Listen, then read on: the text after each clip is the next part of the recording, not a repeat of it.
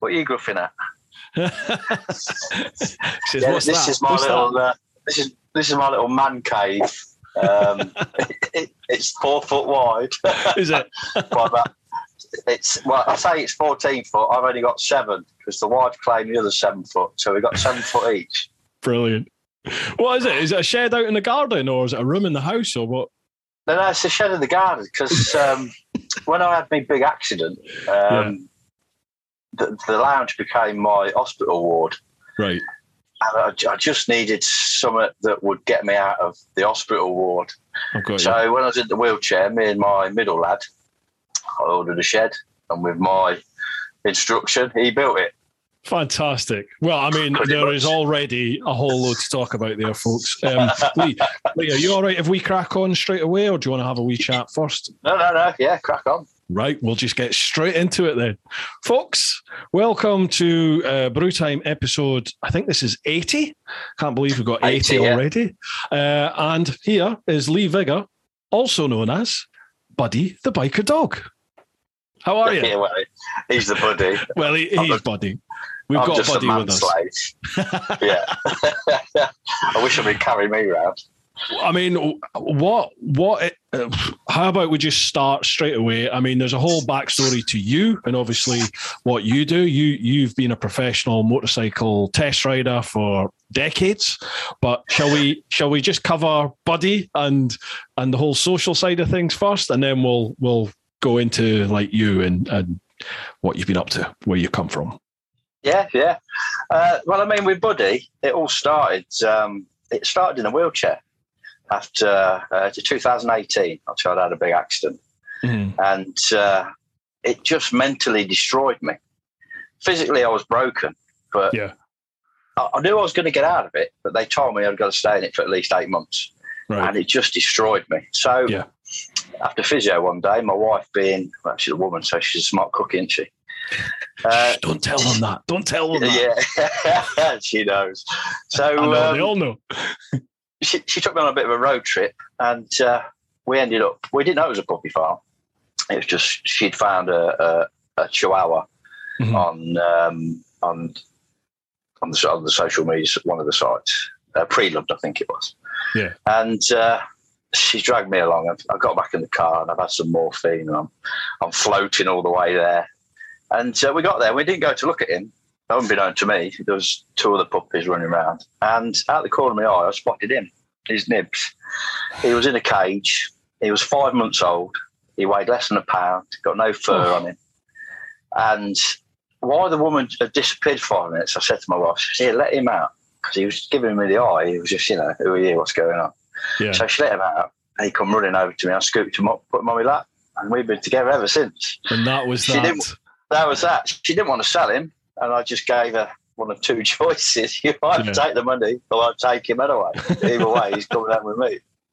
Isn't it weird how animals just do that? Animals can just select you, can't they? Yeah. Oh, yeah. Yeah, he found me. I'd say we'd gone to look at another dog. And later on that day, I shouted to the wife. I was back in the hospital bed, and I shouted to her, I says, he's shit.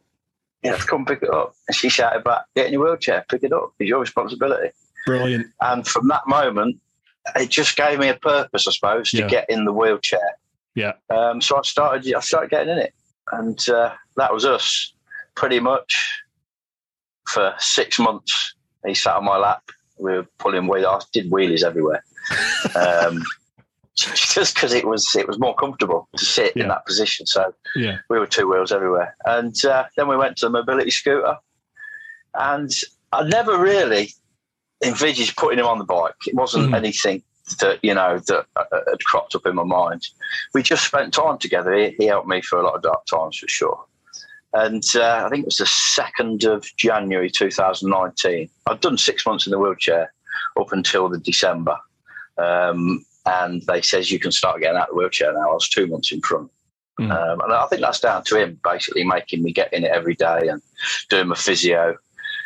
And I said to the wife, I've got to get back on the bike. I've got to go for a ride. So I'm pinching your bike. She got a street triple 765. And So I got my fold-up walking sticks, and she got it out for me, and I shuffled to it. I sort of threw myself on, folded my sticks up, strapped them to the back, and off I went. And I did 250 miles. I come back, and she says, "You can never, ever leave him here again." He sulked for 2 days. Did he? He just, totally sulked. He did. He was like, "You went somewhere without me." So I made him the buddy pod. And the day after the buddy pod, he was sat on the bench here, because this was a bit like a craft thing. It just gave me somewhere to come and be creative, I suppose. Yeah. Watched a lot of YouTube in here, that's for sure. In the early days, that's when I found YouTube. And you know what, mate? And he basically, I made it for him. He slept in it while I was faffing around in other stuff. Anyway, we went out the next day. We went up to sports bike shop in Boston. Yeah. Rode there and back. And as we were coming back through Grantham, I was at set traffic lights by the McDonald's. I don't know if you've ever come through Grantham that way. And all of a sudden, this crazy woman jumped out in front of me, scared the life out of me, and then he fell off the bloody bike. And she started taking photos of him. And she was like, "Oh, yeah, that's amazing, that's amazing." and in turn, that sort of kicked me into thinking, maybe I can use this to raise money for charity. Mm-hmm. Maybe we can do something positive with it, you know. So we started raising money for Air Ambulance 2019. Mm-hmm. And we went to Rugby Bike Fest, was the first one we did. And I parked the bike next to the Air Ambulance stall and put him in his tank bag. And we filled up 2 pots that day. Brilliant. Everybody just kept going up saying, "Can I take his photo?" And I said, "You can, but you've got to put some money in the pot." Fantastic. And that's how it started. And then, unfortunately, COVID sort of killed that, really. Yeah. And the fundraising didn't really carry on into 220, but we still go. We do everything, camping, you name it. Bought a kayak in lockdown because paddle sports was the only thing you can do. The canal's like 5-minute walk from here, and we go kayaking, a bit of motorbiking, a bit of. So the social side of it really was to start with was to try and raise money. Mm-hmm. That's what it was all about, and. YouTube was a big learning curve. It certainly is. But I started it more than anything, just to do something creative. I'd got a lot of time on my hands at the time. Mm-hmm. And I'd watched a hell of a lot of YouTube. I hadn't found YouTube till 2018 because I'd never had time to watch it. And then all of a sudden, but I watched it on the TV. So I didn't know that you could put comments down and give thumbs up. Yeah. But none of that made sense to me. It took my daughter to explain it to me. And so then when I made his account, I was like, "Oh, hang on a minute, there's a whole different world here, you know." Yeah. And I quite like the fact that I've got just that small amount of people that I can talk to. We comment, we watch each other's videos because there's quite a few small YouTubers that I follow. And I find the creative side of crap at it. But I find that it's people like yourself. It was yourself, Ricky Vida, TMF, but I pretty much only like watching his bike news, the odd review, if it was a trial, to be fair. But yes, bike reviews aren't really the thing that it was. What drew me to you was world travel. Right. And because you've been around the world, apparently. I don't like to talk about it. I will. But... And yes, that's how I sort of got into the YouTube. And then I suppose people like yourself inspire me to try harder every time. Because mine's only a small channel. I'm not inspiring to be famous, or I'm so used to being the Stig for the motorcycle world, you know, hiding it playbys behind bushes and just being a nobody, that I found it quite hard to be in front of the camera at first. It's quite hard to do. It's quite awkward, but I quite enjoy it. You know, I quite enjoy just the, I suppose, the challenge of it all. And trying to make each like a video personal a little challenge, bit better. Isn't it? Yeah. Yeah, and if I can, for me, I probably, it's not so much the filming, it's the editing. Yeah. Tell me about it. But you're quite fluid. I'm trying to master that. Well, I say master it. I just try to get better every video I do. Whether I do or not, I don't know. I get positive comments, and I quite like. I was listening to the Tins yesterday. They're hilarious, I got to say. They are a great couple, aren't they? They are, yeah. And he was on about negative comments. I don't get any of that. because I'm not big enough.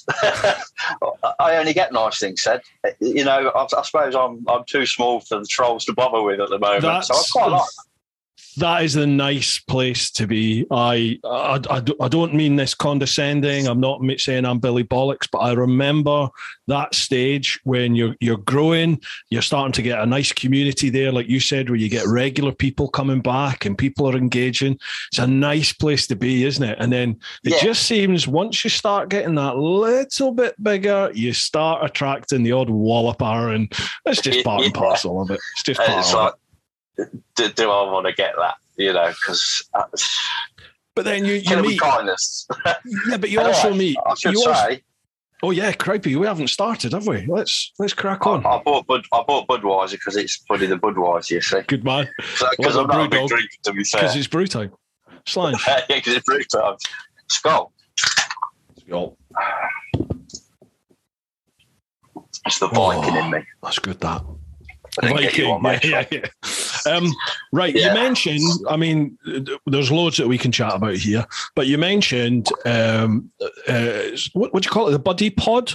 It's Buddy Pod, isn't it? Is that what it's called? Yeah, I called it the Buddy Pod. The first one I made, I'll take you on it, if you look on more so on his Instagram, you'll see there's pictures. There's the winter one, because it was winter, it was January when we first went out for a ride, and he's only little, I didn't want him to jump on now, I didn't want to get cold, so he's got it looks like a space helmet. Yeah, it's brilliant. Yeah, it's a plastic drinking bowl from the pound shop. But what I did was, before I put him in it, I took the bike out with it on, and I took it up to naughty speeds just to see if it would survive without him in it, because I didn't want to put him in it and all of a sudden see my dog going one way in a bowl. Yeah, and to be fair, it's lasted, and but then that's too warm for the summer, so he's got his goggles. And he quite like being sticks his out. He won't sit behind me. He's having none of it. Well, he's got to be in front. No. My wife. I followed my wife for years. We've always social rode and obviously ridden together whenever possible. Your wife's called Hayley, isn't it? Isn't she? Is that right, Hayley? Is that what I remember that right? Yeah, Hayley. Yeah. Hi, Hayley. How are you? And she can't ride in front of me anymore. She has to go behind. So to wind him up, she overtakes me every now and again.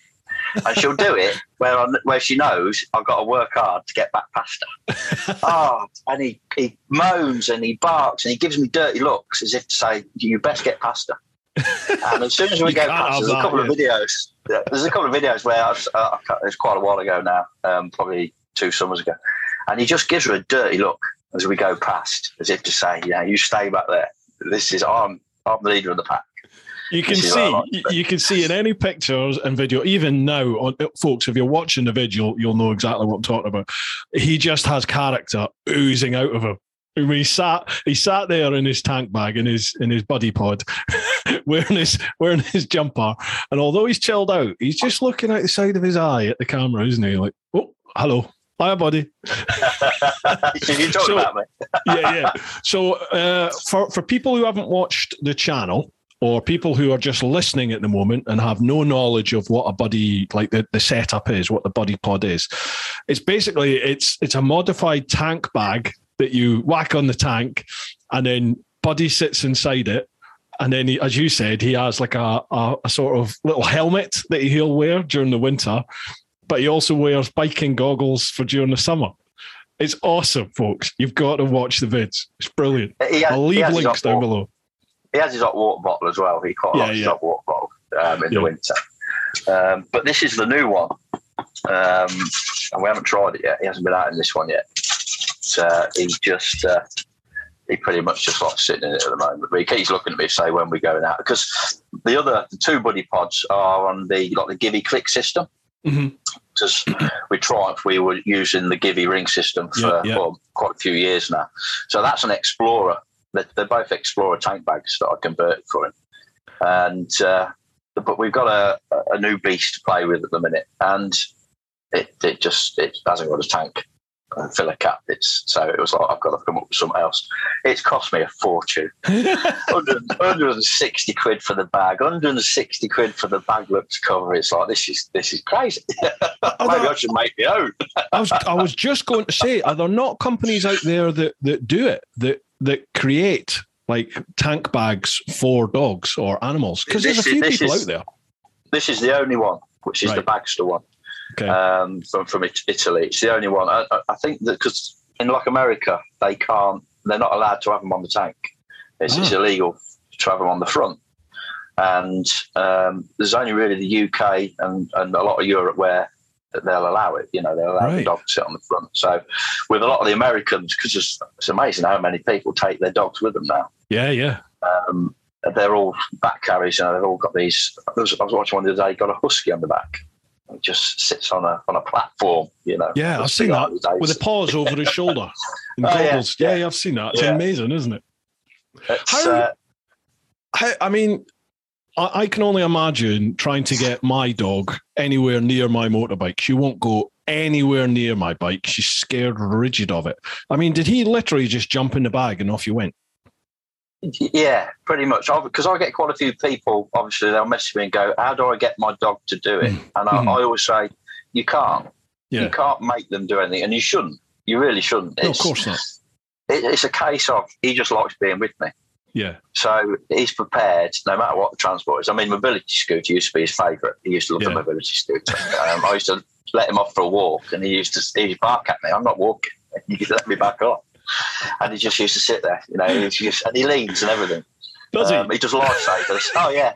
He does lifesavers. He cracks me up because we'll overtake a car and he looks at it. He'll get the looks and say, we're past you, that idiot. Oh, man, the looks on people's faces must be amazing. Yeah, I do get a lot of people trying to photograph us. Motorways is a nightmare. He pretty much, I think he can cause problems because they'll be in the fast lane and then I'm in the middle lane, and all of a sudden they wham the brakes on and got his missus just smiling at me, and I just give a thumbs up. So I think if he brings joy to people, that's Absolutely. A good thing, if he makes them smile. I've had the odd comment, why would you take your dog with you? Do you know what? I've worked both my kids, my eldest lads. They've been filling with me for thousands of miles. Mm-hmm. It's the same. With him, I'd always ride with a little bit more consideration and than what you probably would if I was on my own or on a work bike, for sure. First thing my boss at the time said at Triumph was, "He can't come to work with you." Did he? And I says, "You're right there." I says, because the amount of people that take photos, I'll be in MCN every 5 minutes. Right. So that takes us neatly onto my next line of questioning. We'll come back. We'll chat about Buddy. We'll carry on that. And there's bound to be loads of questions all about Buddy and the channel and everything like that. Now, your sort of working origin, your bike origin, you tell people, where have you come from? In terms of bikes, where have you come from? Like, how long have you been riding? What got you into it? Nothing special. I'm not a racer. Nothing special. Wait till you hear this. I'm nothing special. I'm not a racer. I'm not a stunt rider. I'm not any of that. You're even better. You're even better than any of that. You've got the perfect job. I didn't do my bike test till I was 30 years old. Mm. My mum was quite anti-biker. Snap. And my dad had a bike. Yeah. She pretty much made him get rid of that, So my interest in bikes, I always had passion for them. I grew up in Longfield. Probably not far from you. You're down in Kent, aren't you? So I grew up in Longfield. My mum and dad had the corner shop, if you've ever gone through Longfield. Right. On the just mini roundabout. Yeah. You got the village hall on the... and that used to be the main route out from Brands Hatch. Mm-hmm. My dad used to make me walk up and down with sandwich board. Cold drinks for sale. Really? Yeah, that's slave labour, yeah. And because it was the main route at the time, I mean, I'm 50 now, it was just... amazed me, all the bikes that I'd see. And then I got to the age where we had our own little sneaky way into Brands Hatch. We'd leave our bikes in the woods and over the fence. So I sort of grew up watching bikes. Before we moved to Longfield, because I was born in Rugby, my dad moved down for work. But my dad always took me to Speedway, and the smell. The smell.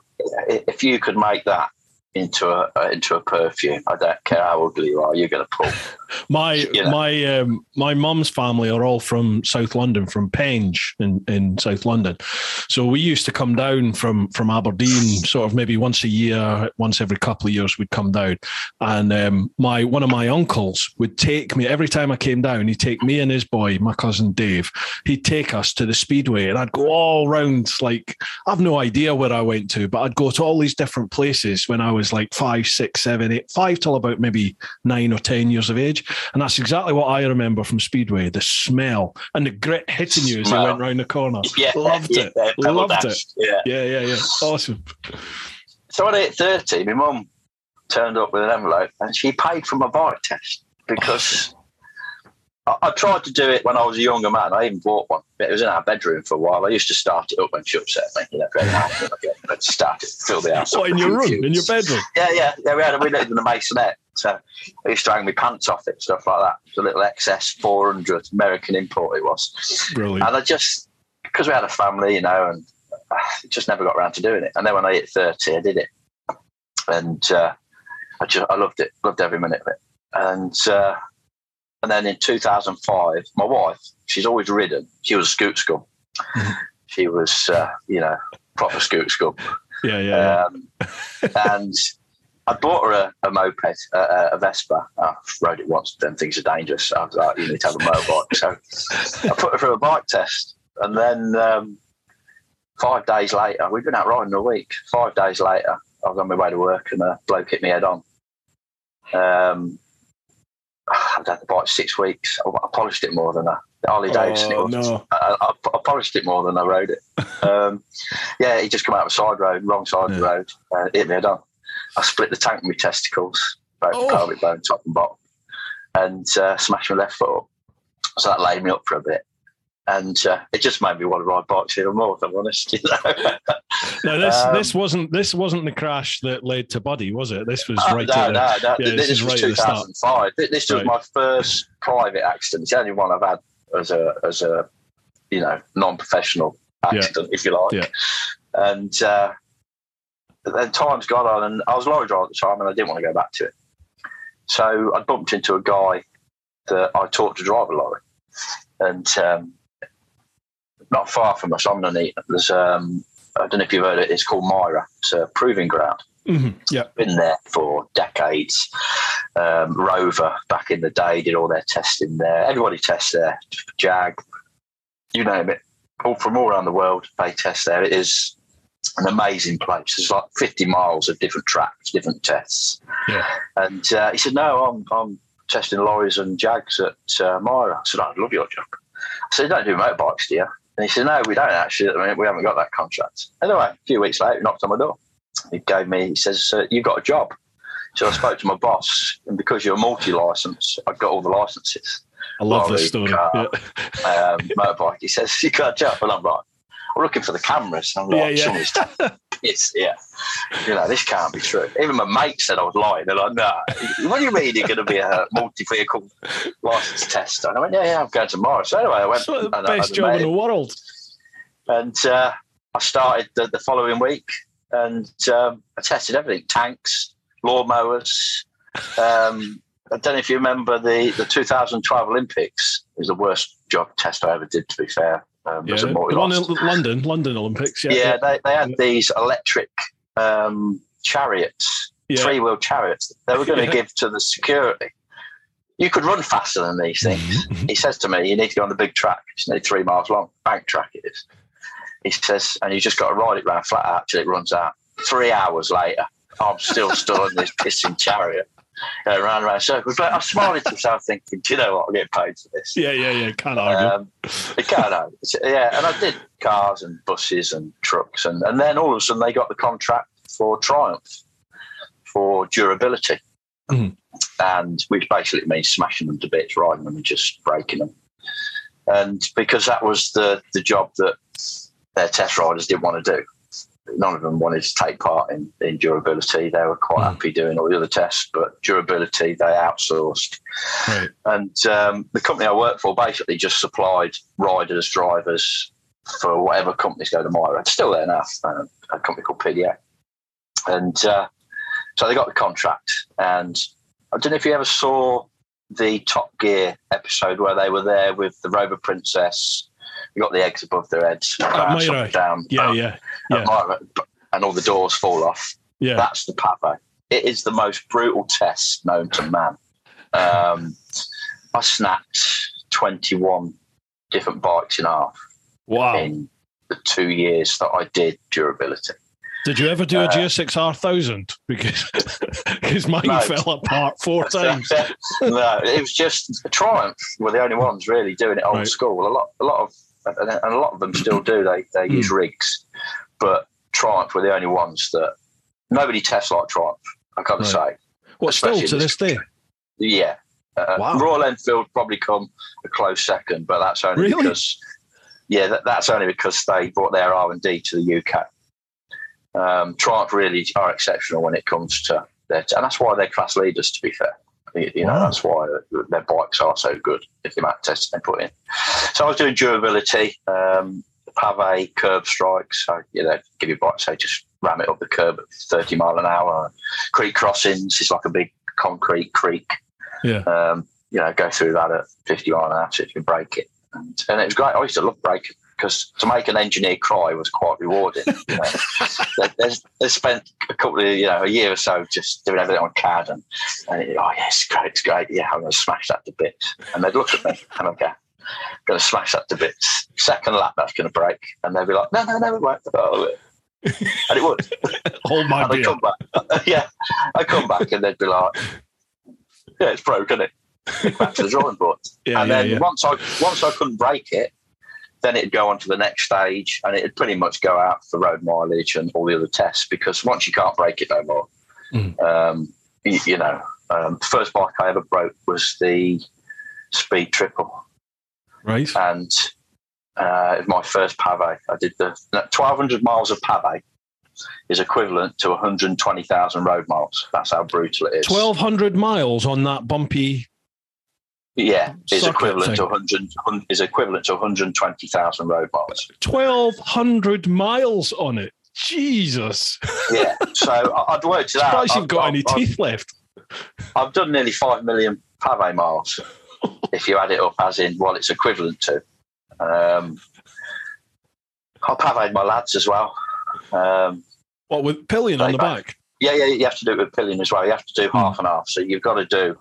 and you have to do it with luggage. Everything that's going to be on that bike, basically. So everything has to be tested. Everything's got to be tested. Your poor bollocks. I did make my eldest lad, throw up in his helmet on one occasion. He'd upset his mum. And that's all right then. Yeah, so I wasn't really talking to him, and you get to know every cobble.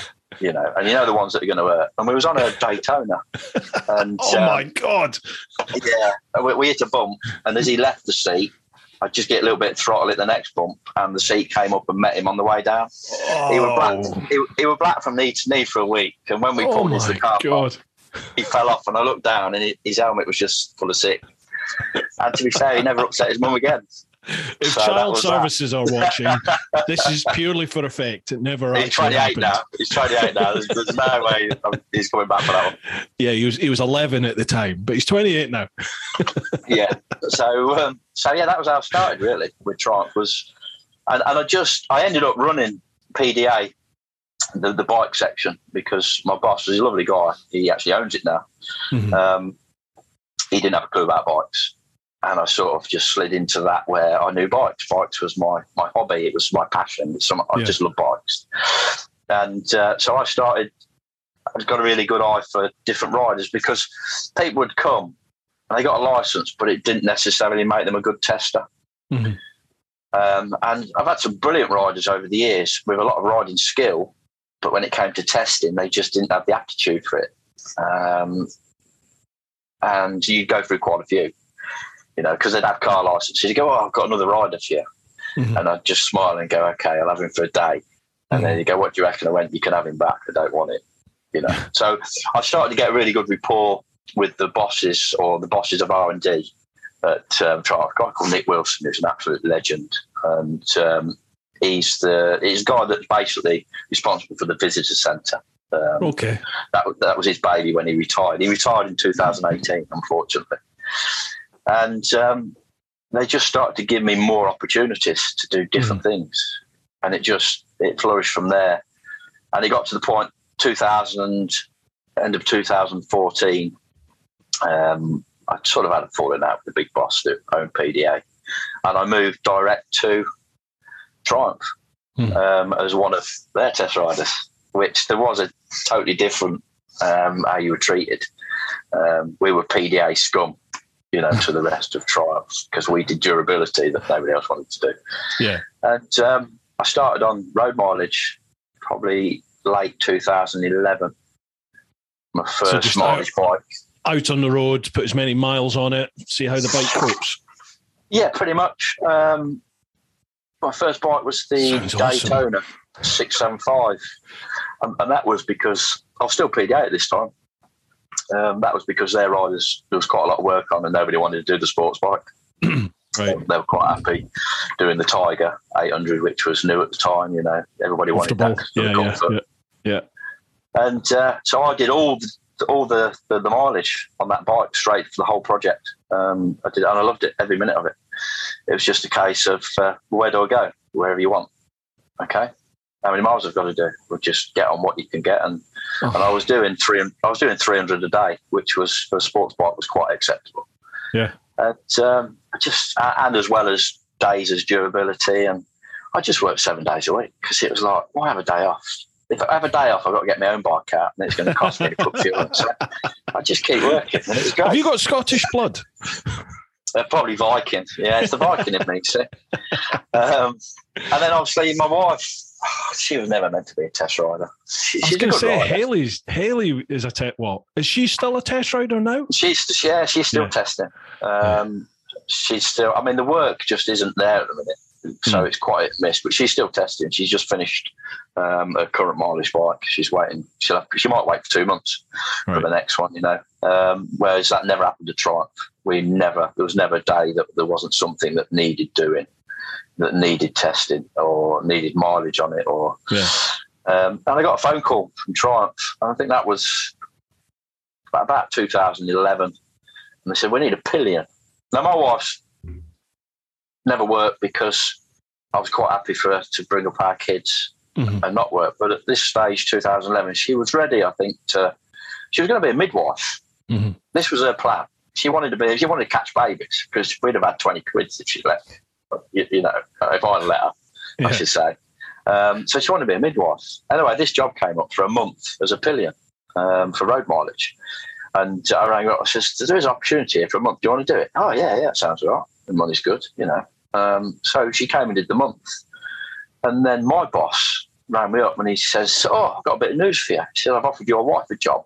And I'm like, all right, okay. Yeah, she starts tomorrow on Pavé. I'm going to put her because you have to attract, and she did durability for 2.5 years.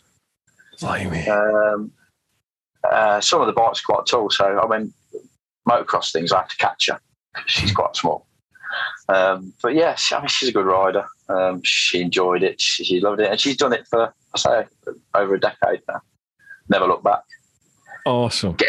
We're getting older. I think we are probably the only married couple that would tell. I mean, at one point it was a proper family affair. She was out with my middle lad doing road mileage or on Pavé. I got my oldest lad on the back because we were doing for 2 years. All I did was two up. That's all I did. For 2 years?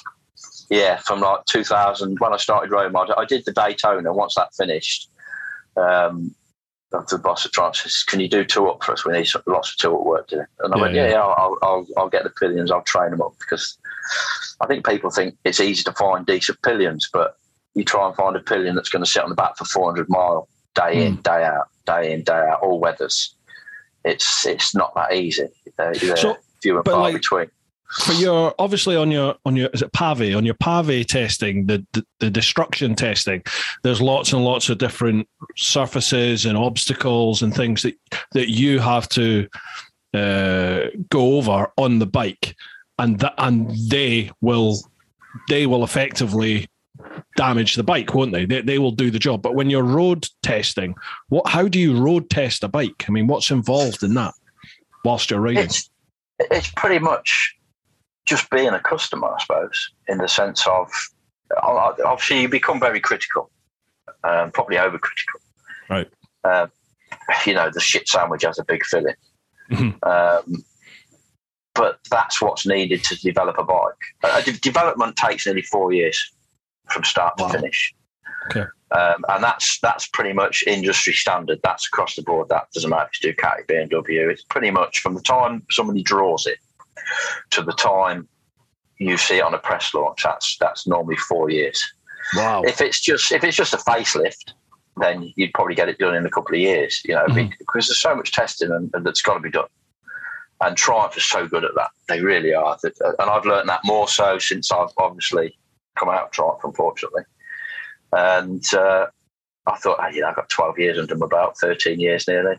The CV's quite long and extensive. I've got to find work, no problem. There's just no work there. It's because nobody else tests. They're going to start doing it because things are changing within the British motorcycle industry for sure. Mm-hmm. Now we've got New Norton, BSA, opening their R&D up in the UK. I've noticed BSA is starting to rear its head again. It's coming back. Yeah, and ironically, all of these motorcycle companies have got Triumph ex-employees working there, right. Because that's the thing that Triumph are really good at. It's not only making top-class motorcycles, they're really good at making top-class engineers. They're some of the best in the world because of the regime that Triumph put them through as engineers, as design engineers, and the amount of availability of testing that they can do on any part, any project is just, it's an open checkbook really, just to get it done. And that'll always make an engineer the best he's going to be, because all I am really is a tool. I'm a tool because engineers, it's all about theories. And the only way that they can prove if their theories work is if I go and ride the bike and I say yay or nay. I'll either prove that it'll work or I'll disprove it. Mm-hmm. And then if I disprove it, they have to go back to the drawing board and they have to rethink their own strategy. Mm-hmm. And I think that in turn makes them better engineers. And that's, I think, why Triumph, they do, as well as making amazing bikes, they make amazing engineers. And a lot of the engineers are everywhere. 80, 85, probably 90% of Norton is old Triumph. Wow, is it? There's quite a few at BSA. I was at the motorbike show and I was like, wow, BSA, wow, you've got... Because COVID, I think, put Triumph into a bit of a panic. And August it was, 2020, they just wiped the board and 260 plus went engineers and people, the names that even I am still shocked at to this day, including yourself, that were just because they panicked. And then the motorcycle industry went into a boom of all things. You were a victim, weren't you, of COVID? That's when you got laid off from Triumph, as you said, along with hundreds of other people. It's not just Triumph, was it? I mean, I think initially, I know from a different end of the motorcycle sector, 2020, those first sort of 3 or 4 months, I would say 6 months actually, of the COVID lockdown, everyone just put brakes on. I mean, I lost sponsors. I lost 3/4 of my sponsors literally in the first 2 weeks of the lockdown. I could see it everywhere. Like all the press departments just went, "Whoa, we're not doing anything." Yeah, everybody in the panic. Hang on. Yeah, and then as you said, it was incredible, wasn't it? Because sort of 6 months into lockdown, I think when we had that first ease of lockdown, it was like people went to dealerships and just went, I want the bike. I'm buying the bike. And the whole sector, maybe not every single manufacturer for sure, but certainly your Harleys, your BMWs, I know Hondas have done well, Triumph have done well. People have just gone and started buying, haven't they? And it's only really this year that, I mean, I think even some of the dealerships I speak to, they're still seeing incredible sales at the moment. To the extent where they can't get the new bikes at the moment. They can't get the stock because of the chip shortage and everything else like that. Yeah, and it pushed the second-hand market up. It has. I mean, we sold my wife's street triple to a lovely guy called Bob Sheldon at Stafford Triumph. Mm-hmm. He's got an amazing dealership. Really is, to me, it's one of the best that sort of showcases the brand. He's a lovely guy. And he actually gave me what I was asking for it for private sale. And I thought, wow, you know, and he's like, I'm just buying as much as I can second-hand stock because I've got new in the showroom, but I can't get you one till next year. You know, that was, and I was having people ring me going, do you know what? I want the new 900 Tiger, but they're telling me I can't get it till next March. And this is like August time. Mm-hmm. And they can't get it till next March, and they can't give me a price, and even then they can't guarantee. You know what, love? Can't guarantee. You know what? Can't guarantee that you're going to get it, and it was quite a boom. And I know that a lot of engineers took their redundancy, and then they got re-employed, so they managed to get a few back. Mm-hmm. There's quite a few that. Obviously, that upset that they were shortlisted for the chop in the first place. They went and found jobs elsewhere. So, which can only benefit the rest of the industry, really. Exactly, because that knowledge and experience is now moving across into other manufacturers. Yeah, exactly that. So, what state are you in now? Then, where are you now? Well, I signed for Norton. On my birthday, actually, November. 2020, which I was really excited about because they were all ex-Triumph. There was a few of the old Norton guys there. They kept the best of what was there, but the majority, but they're just, like I say, 4 years, you know, to get a bike to the standard that it needs to be, and they've got a long road to travel. But I do believe that New Norton, as I call them, are going to end up being an amazing brand. Yeah. They really are. Have you seen Lamb Chops? Sorry to interrupt. There's a little bit of a delay, folks. I do apologise. I'm not specifically trying to talk over people when they're on a podcast, but there is a slight delay. Have you seen Lamb Chops' video? He was one of, I think there was only two. Michael Mann was the other sort of journal, but they did a thing with Norton. Have you seen his vid at all?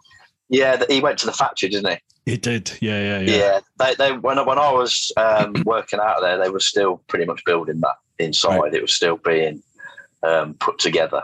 My old boss, he's actually he runs the workshop now, which was my old boss from Triumph. Right. And I still talk to him now, and they're still chipping away at it, and they've got a lot of work to do. That's and not only with making bikes, they've got a lot of work to do with the customers and the brand to make it great again. Mm-hmm. Because to be fair, what that man did, he should definitely be in jail. That's just my opinion. And that's not even for the money he took. For me, for the bikes that he delivered to people, I'm surprised nobody has become a fatality. It was hearing. Sorry to interrupt. Go on. No, go on.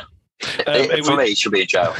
Yeah, it was hearing the forgive me, I can't remember the name of the chap, but the sort of, I don't think was he the owner of New Norton that was on Chops' vid? But very high up anyway. He came on and he basically said, you know, they've found something like 60 critical errors in the last lot of Nortons, you know, that were released out to the public. And it was like, you know, we just, even with one of them, we couldn't release a bike, even with one. And they found something like 60 critical errors. So he basically said, we're starting again, and, you know, we're going to do it right. It looks an incredible setup. Yeah. To be fair, what he was selling was concept. He was selling concept bikes. They've not been tested. I rode that V4. There was actually 36 points of danger. 36, that was it. Sorry, yeah. And I could agree with that. I can't obviously say too much about that because I'm still under an NDA. I would have thought, you know, but I love that bike, the Chrome V4, and is it the Street Fighter version that they've done as well? Oh yeah. My God, that V4. It was a concept, so nothing had been tested. But do you know what? With the development, because it still looks the same, and I would say that they've had to redevelop and test every part and obviously make things better. But what a bike. I tested it back to back with the BMW and the Ducati. BMW was a fantastic bike, as you know, you fell in love with it. Yeah, but for me, it was too clinical. It was too clinical. Yeah, it's typical BMW, good. Isn't it? It's typical BMW. It's too refined. Yeah. It reminds me of the 2007, 2006, 2007 Blade. Everybody kept saying, "Oh, that bike's so boring." Yeah. No, it was just so well engineered. Yeah, that it felt very clinical. It didn't really have a personality. Yeah, it didn't. There was nothing there to really scare you. You know, it was so good at everything. And I think the BMW is the same. It's very clinical. It's an awesome bike. But for me, it just didn't light my fire. The Ducati Panigale I liked it. You know, it's a Ducati. But it was just too complex, and you needed to go to university just to work the clocks out. You know, let alone I had to Google how to start it, because you have to lift the kill switch out of the way to find the starter button. I've never ridden a Panigale. Never taken any of them out. I only found it because I Googled it, because I stood there for 15 minutes looking at a rock Pratt because I couldn't start the thing. So, and then, you know, YouTube, great. Yeah. I just start Panigale, tells you in 5 minutes. Thank God for YouTube. But it did have personality. But then that Norton, oh God, that thing gave me an hard on every time I rode it. It was, even though it was shockingly under-tested, there's nothing else like it. You know, so the original concept and everything else is amazing. The fact that it had never done any testing was shocking. But I do believe new Norton will have that. I can't wait I hope I get to go back on it. I'm still hoping Norton will knock my door at some point and say, I think Norton is going to be the brand. I don't think it's going to be the brand that, you know, most of us will be able to go along and buy, but I think it's going to be that exclusive brand, isn't it? It's going to be MV Augusta, but I think another level. It's just going to be the elite bike. Yeah, the talent that they've got, that they've employed, is just next level. Like I say, most of it is ex Triumph. Right. You know, so you know it's going to be good. For me, I know it's going to be good. I mean, we could keep chatting about all that, and we're going to go down various different avenues with the questions. Yeah, that's wrong. But something I want to cover is the accident that led you to Buddy. You know, can we cover there? What happened there? The planets were aligned. I mean, at this point, I'd done over probably just under 900,000 miles. I'd done for Triumph, you know, within development miles, road and track, and never dropped a bike, never had a scratch. You know, you just go out every day, you do your job. And then on the 1st of June 2019, planets were aligned and everything went wrong. It just was a catastrophic day. I wasn't feeling it for one. I'd ran my wife up. I'd done my Cotswold route, which I normally do on a Friday. So I was coming back up through Stowe, Morton in the Marsh, up the Foss Way, the fast way as we call it. And I'd be on Tesco's and have a lunch. And I was on my dream bike, which is still my favourite bike of all time. And if I had the money, there'd be one in my garage. And I was the first test rider. What is it? I was the first test rider to get this model. I'll digress and go back a little bit. Okay. I did most of the miles on the T120 Bonneville, and I loved it, but it was always just missing something for me. And it did everything that the brief said it had to do, I mean, what it had to be, and it's an amazing bike. You know, it brought the Bonneville range up a level. But I kept saying I want an R version. Can't we just have an R version? I want something a bit more, you know, a bit more pep in it to go. Yeah. And they kept laughing at me, saying, "No, it's not going to happen. It's not going to happen." And I'm like, okay. Anyway, a year or so later, there it is. And it was basically the Speed, what is known as the Speed Twin now, the Sip and Beg Thruxton. And it was like, for me, I melted as soon as I seen it. And really? I was like, oh, yeah. I begged to get on that project pretty much. And they did. They put me on it. And I was 8,000 miles in, and for a prototype, this bike still looked like it come out great. I polished it every day when I got home. I loved it. I've never had this bond with any bike at this point that I'd tested. But I think because I designed it in my mind a year or so previous, this was my dream bike. I loved it. Yeah. Every day, just loved being on it. Apart from this one day, I wasn't quite feeling it. I said to the wife, I says, I've done 260 miles. I made it out. I had enough. It was a nice sunny day. And I headed back towards Martin in the Marsh. And just as I come round, I left into a right with a bit of a crest. There was a road sweeper minibus coming round the road sweeper on the wrong side of the road, right on the bend. Mm-hmm. And the car in front of me just panic braked. And it was like, plan A's gone because there's 3 vehicles. And I could see that there's just this little bit of grass to the left. Nice, soft, mossy grass. It looked lovely. And I pulled the front brake and it just flicked me. And it flicked me at 50 miles an hour. Yeah, it just flicked me straight into the car that was braking to miss the minibus. Wow. The minibus driver never stopped, and I still can't. To this day, I can't get over that. I don't see how somebody could leave somebody in the road.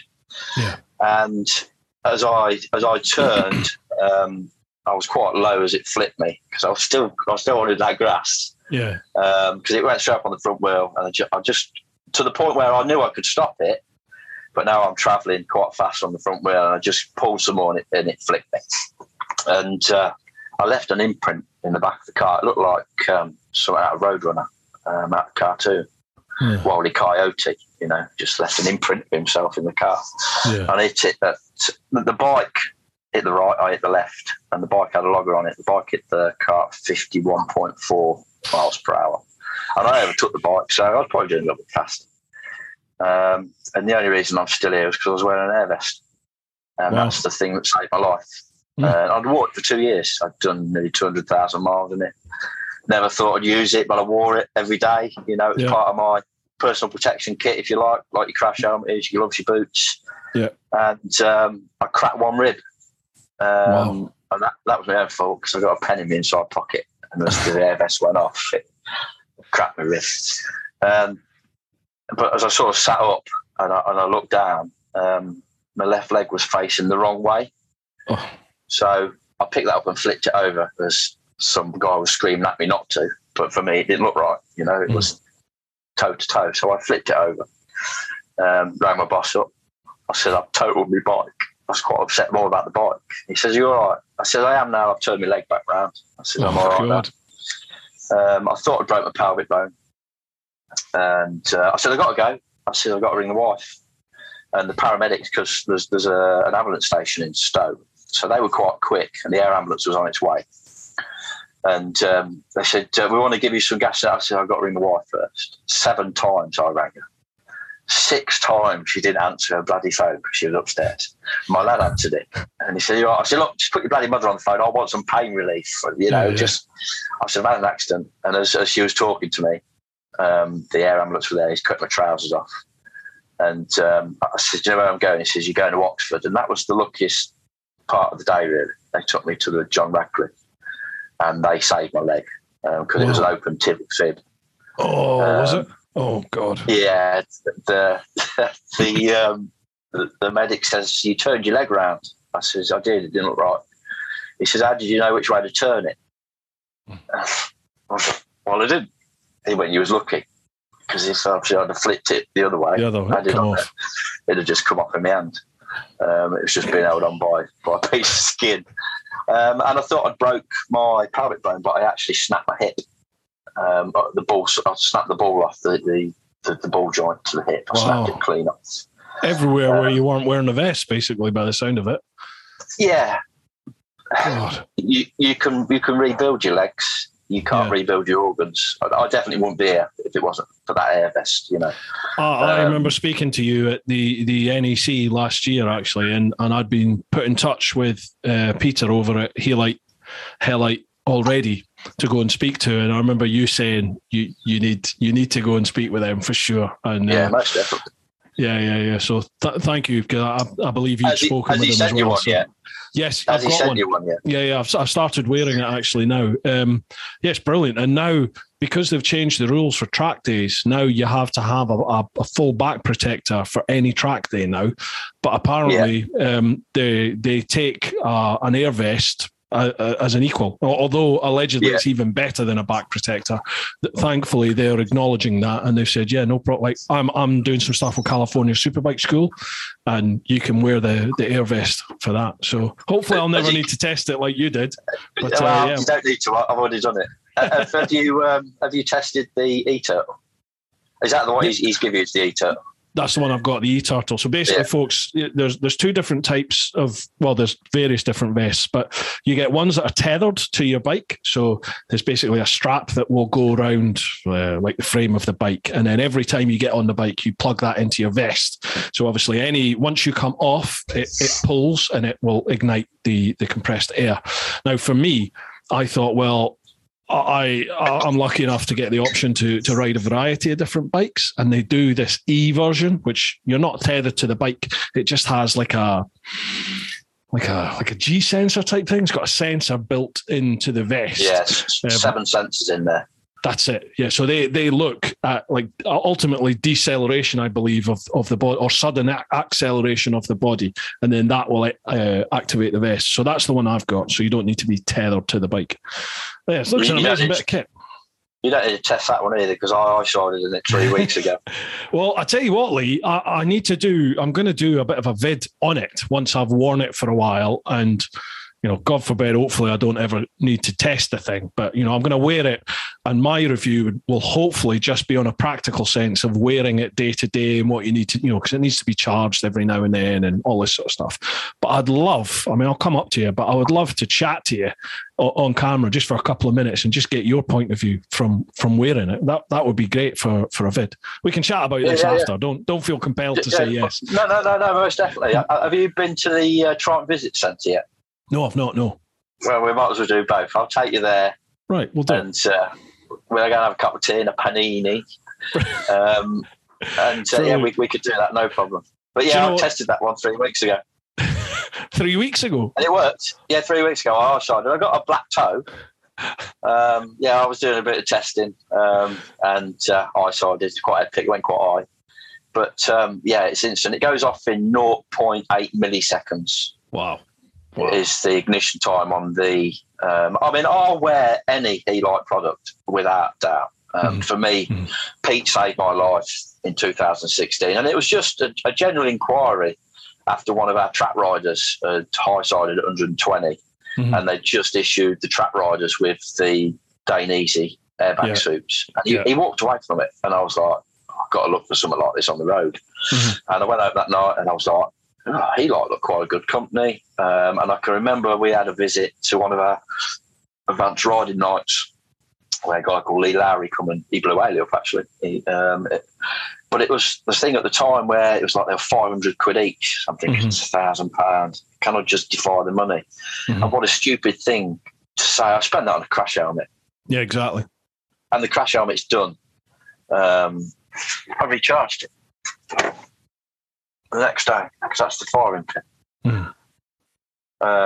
And so the next day I just took the old bottle out, put the new one in, and it was back on my back. I do prefer it to the lanyard one now. Yeah. Purely because with like the adventure bike, you can stand up.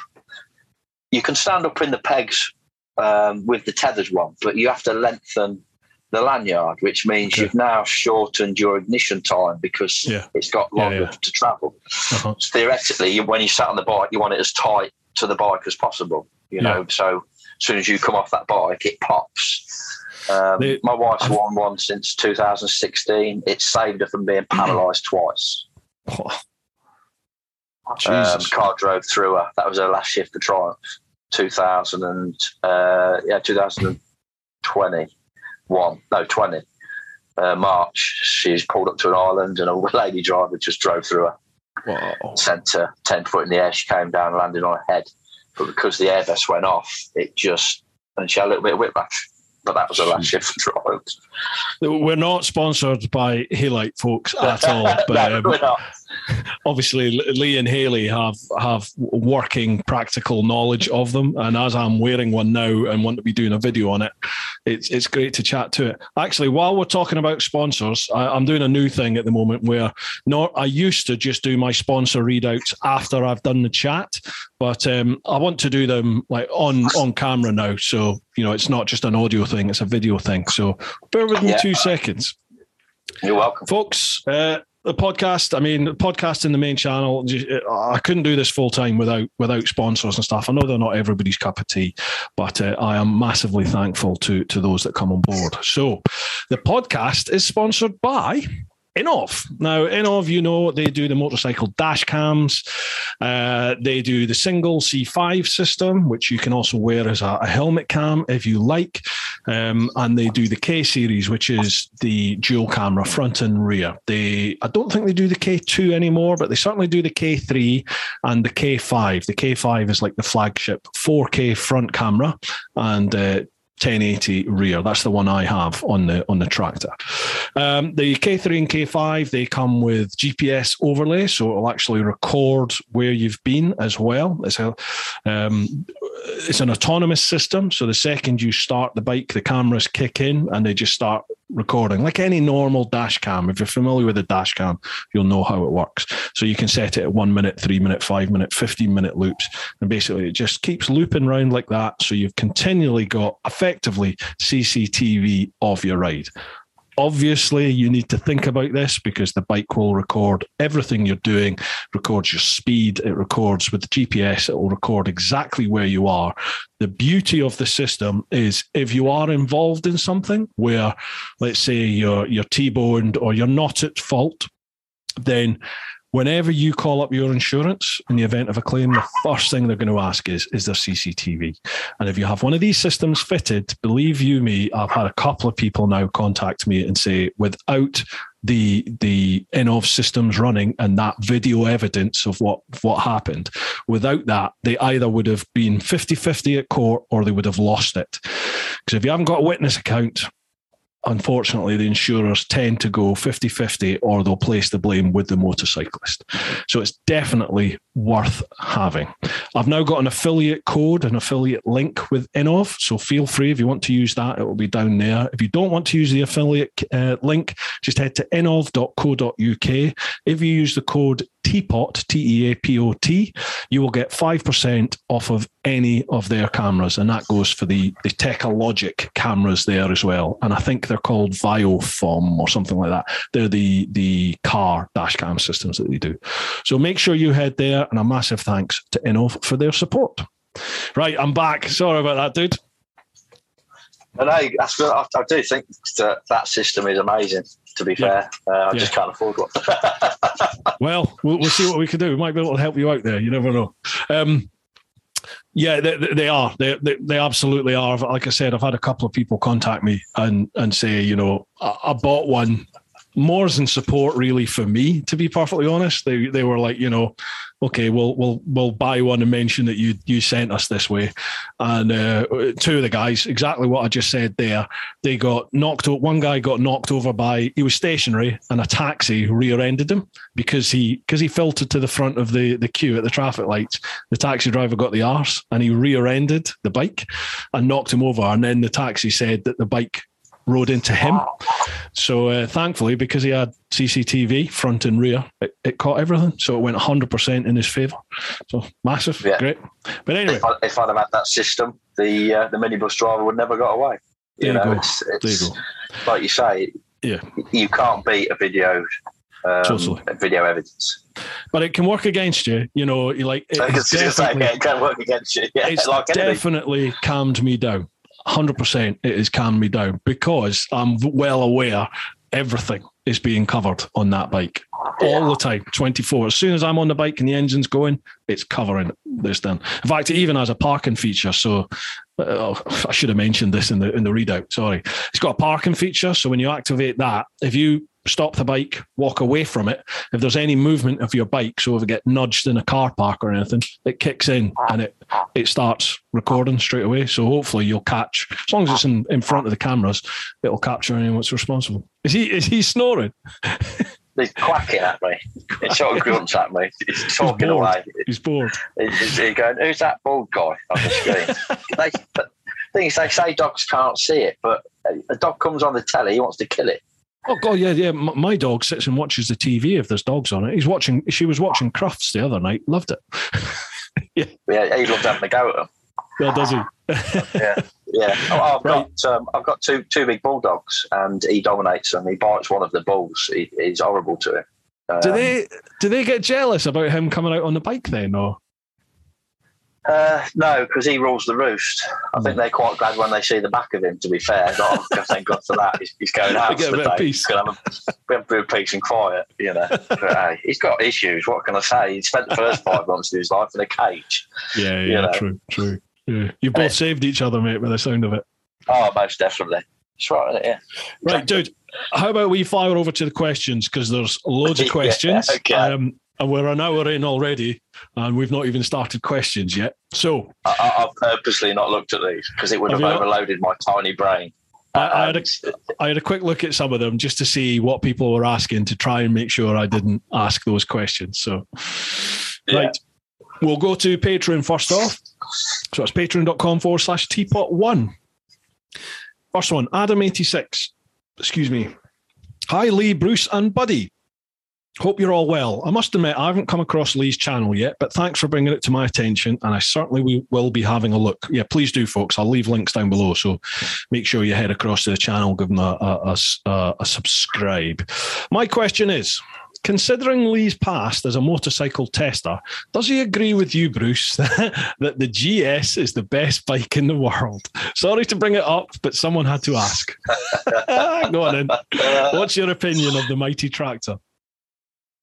I'd like to say I hate it, but to be fair, the first time I was asked to ride it as a benchmark was 2013 when they came out with the first water cooled. I do believe it was the first water cooled when BMW shifted from air cooled to water cooled. Yeah. And my boss gave me the keys, brand new BMW, and he says, "Go forth and do 400 miles and come back and tell me it's shit." And I went, "Okay, boss." So anyway, I went out, did 400 miles. I come back and he stood there looking at me with his stern look. Hey, little guy, isn't it, bursting? And he says, "What do you reckon?" And I went, "I'd like to tell you it's a pile of shit, but fuck me, it's amazing." Compared to what? Because obviously 2013 we were coming into second generation, or to start the second generation with the Explorer. Yeah, and I had one. I bought one. 2015. I bought one. Yeah.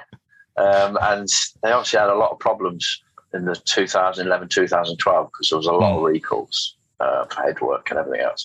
I'll give JB his due. They not only did the recall, anything that had a scratch on it, any fur and anything were changed. People got virtually brand new bikes back because it was a totally new area for Triumph, was the adventure market. Mm-hmm. You know, the old Tiger was never an adventure bike, really. It was just their first effort once. And then because obviously the Tiger 800 came out first, and that was a really big hit. That was the very first bike I rode was the Tiger 800 on the fast track, just doing an emissions test. And I did development in all the 800s, which is one of my favourites. I do like the 12. I've had some really good experiences on the 12. Mm-hmm. And for a lot of people, it's top heavy. And that's why you're never going to beat the BMW because of the BMW engine configuration. That low centre of gravity just makes it perfect for what it's built for. Yeah. And that's why BMW are never going to change it. They're onto a winner. That Boxer engine that they first started with, you know, just handed them the golden ticket for the adventure bike of the year every year, because for the big capacity. I still say that the Tiger 800 is the best mid-range adventure bike out there to this day. The 900, which was my last project, ironically, first and then last, is, for me, it's still the best mid-range bike. Mm-hmm. The Explorer, I love it. but you're not. It's not far. I mean, the new one is awesome. Is it? Oh, it's I do believe it is going to give the BMW a run for its money. I mean, really? to be fair, I'd like to test ride it again now when it's in the shops, because I rode it in 2019. I rode it, the very first prototype of the 1200. That shows you how long it takes to get a bike through. I did 10,000 miles on the first one. Wow. And for me, it was chalk and cheese to the old one. It was like that. You know, you could just tell the work that the designers had put in it, because we always want to beat the Messerschmitt. You know, it's a British thing, isn't it? For us, the Messerschmitts, we just wanted to, because there was a big war. Of course. Mentally, don't mention it. You're not allowed to mention it. Between the Spitfire Triumph and the Messerschmitt BMW. Of course. Purely because they were class leaders. Mm. You know, if Yamaha had been class leader, the war would have been against Yamaha. You know, it would have been. But BMW is always going to be that mark, isn't it? In the big adventure market, and by adventure, I fully accept the vast majority of people out there that buy it are never going to go anywhere near dirt. But in that section, that big adventure, what's that? Oh, shit on the dirt. I'm shit on the dirt. Me too. I don't even like getting dirty. You know, it's like I hate dry mud on my hands. It's like I never played football. It's like it doesn't appeal to me. I'm not that bad. I'm just shit off road. Exactly that. But what I've always found with the Triumph is it's beautifully refined. It is a beautifully smooth engine. And if you're going 2-up especially, and for certain types of riders, I can see them liking that bike because it is really refined. It's deceptively quick. It's not as quick as your KTM Ducati and your Beamers. You know, certainly the previous model. I've not ridden this new one, obviously, but the previous ones. Right, to be fair. I've ridden all of them. With my style of riding, and the Triumph is nowhere near as quick as the other three. It's just not. You'll keep is a lot more on the cage. Yeah. You'll keep all three in your sights, but you're never going to beat them. It's like the GS. The GS will keep the Ducatis and the KTMs in the sights, but you ain't going to beat them. Whereas you certainly your KTM, that's like a fucking rocket ship. What an amazing machine! But then again, it hasn't. I class an adventure bike as the bike that will take you around the world. For me, that it's the bike that it doesn't have to be the fastest, but it's got to be what it's got to be comfortable. It's got to be, it's got to have the gadgets, all the gadgets you need, enough, power points and heated grips, heated seats, all the niceties. I was given one, or I was given because I started doing the press launches, which for me was the pinnacle of my career with Triumph. I absolutely loved it, and it was an honour to do it. Late 2015, 2017, we'd just done the 2017 Explorer launch, and my boss came to me and he says, you need to do me a favour, you're doing me a favour. Tomorrow morning, you need to ride that Explorer back to the UK, and it's got to be there for Monday morning. This was Friday. I've just done 2 weeks on a press launch. And I just smiled and went, yeah, no problem. It was December, so it was like a week before Christmas. The warmest it got was -4. All the way back, and it was a good job I'd got me heated gear with me, my jacket, my trousers, my gloves, and over the Pyrenees, I sat behind a snowplow for 2 hours while he's ploughing snow, listening to Elvis. I just softened the suspension off because you could do it on the handlebars, through the controls. And for me, I just felt that this is the best bike in the world because the confidence it inspired me with to get me back in them conditions. For me, that's an adventure bike because it took me on an adventure. It doesn't matter that I don't want to go off road. I've got no interest in going off road. I can get dirty, but on tarmac. But I class the modern adventure bikes, the big adventure bikes. I class them as tourers. To me, they're the same market as tour bikes, as sports tourers, because they've got performance. They killed that market, didn't they? Absolutely. But that sports bike, that sports touring market is trying to make a little bit of a sort of rebirth, a bit of a resurrection. It's coming back. Yeah, I think Suzuki have shown that with their new GT sports tourer. Yeah. Even the new Hayabusa, it's beautiful. It's lovely. Yeah. Really comfortable.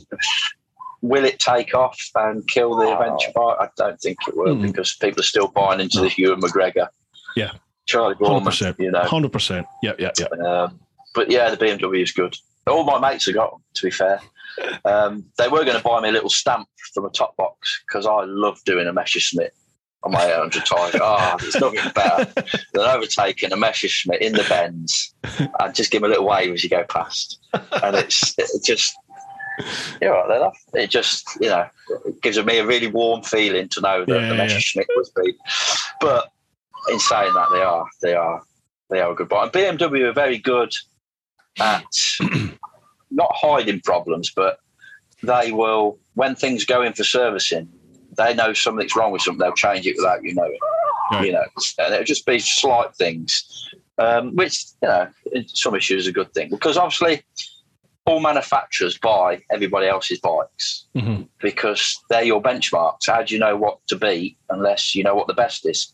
Try and spend a hell of a lot of money on buying the competition's bikes, a lot of BMWs, and the same with every other BMW do it. They all do it, because otherwise, how do you know the level that you've got to take your bike to? BMW was always, from the start of the Explorer to this day, is still the benchmark, which says a lot for BMW, that every year they bring out it's better and it's better. But I can say the same for Triumph. There's never been a bike over the decade that I've worked for them that's gone backwards. They always get better and better as years go on.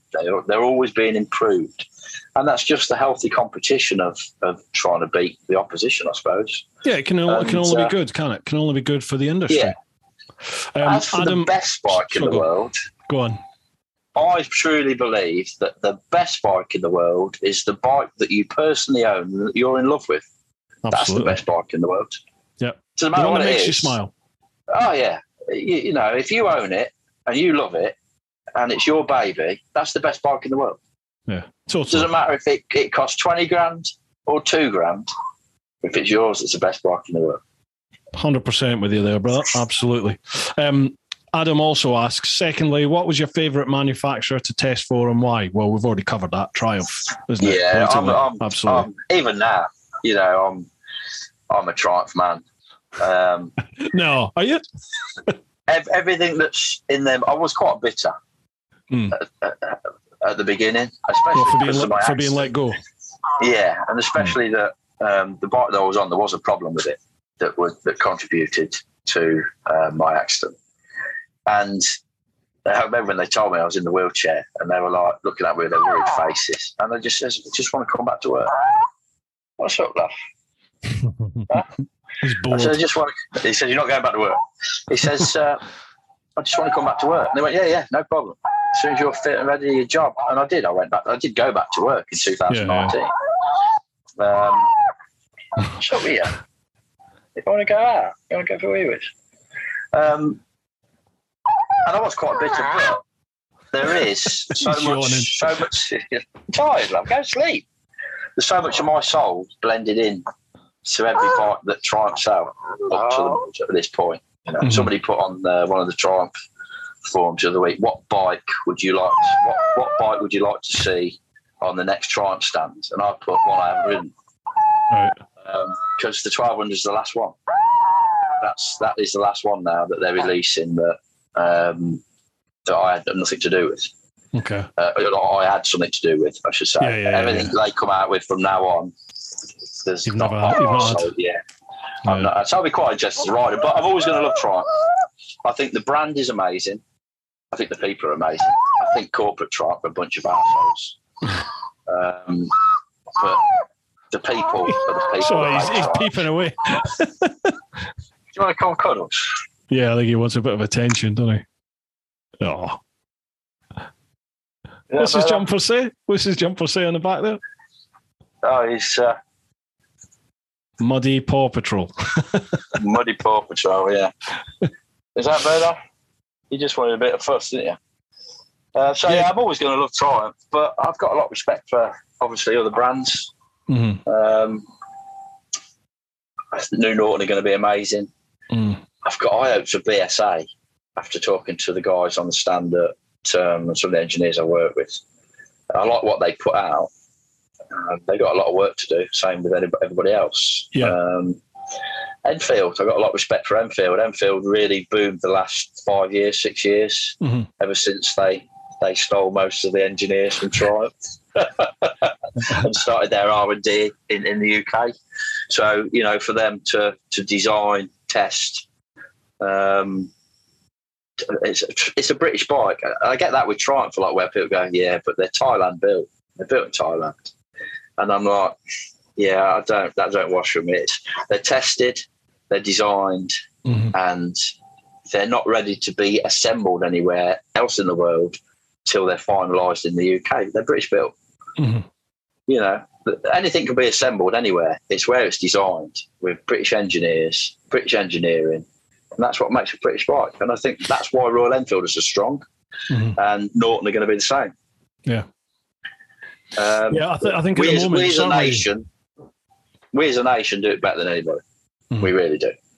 It would be nice to see. Not a rebirth, but like a rejuvenation. And you're right, it is coming. A rejuvenation in British manufacture across the board. It would be great to see that again, wouldn't it? Like we're actually making stuff here in the UK, and that is starting to happen for sure.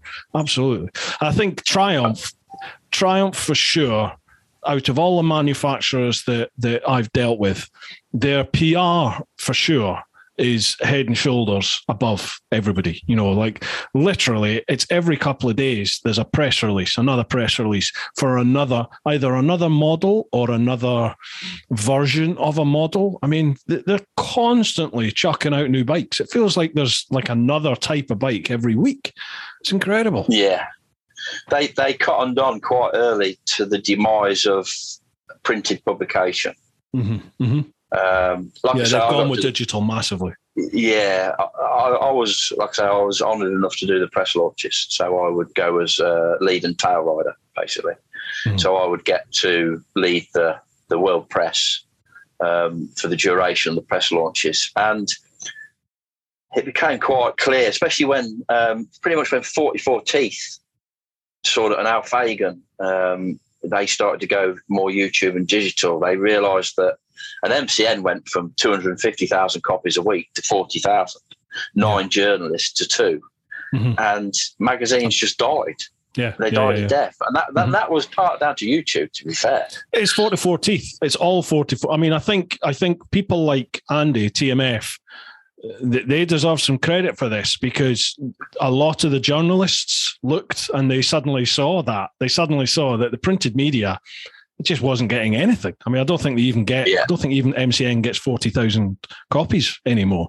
But like they looked at that and it was just like, oh God, you know, this is where people are engaging. And then Chris and Al at 44 Teeth, they were the first channel, I think, certainly here in the UK, that really went for it in a magazine style. You know, they've gone for your fast bikes, lads mag type style, and gone for it on YouTube.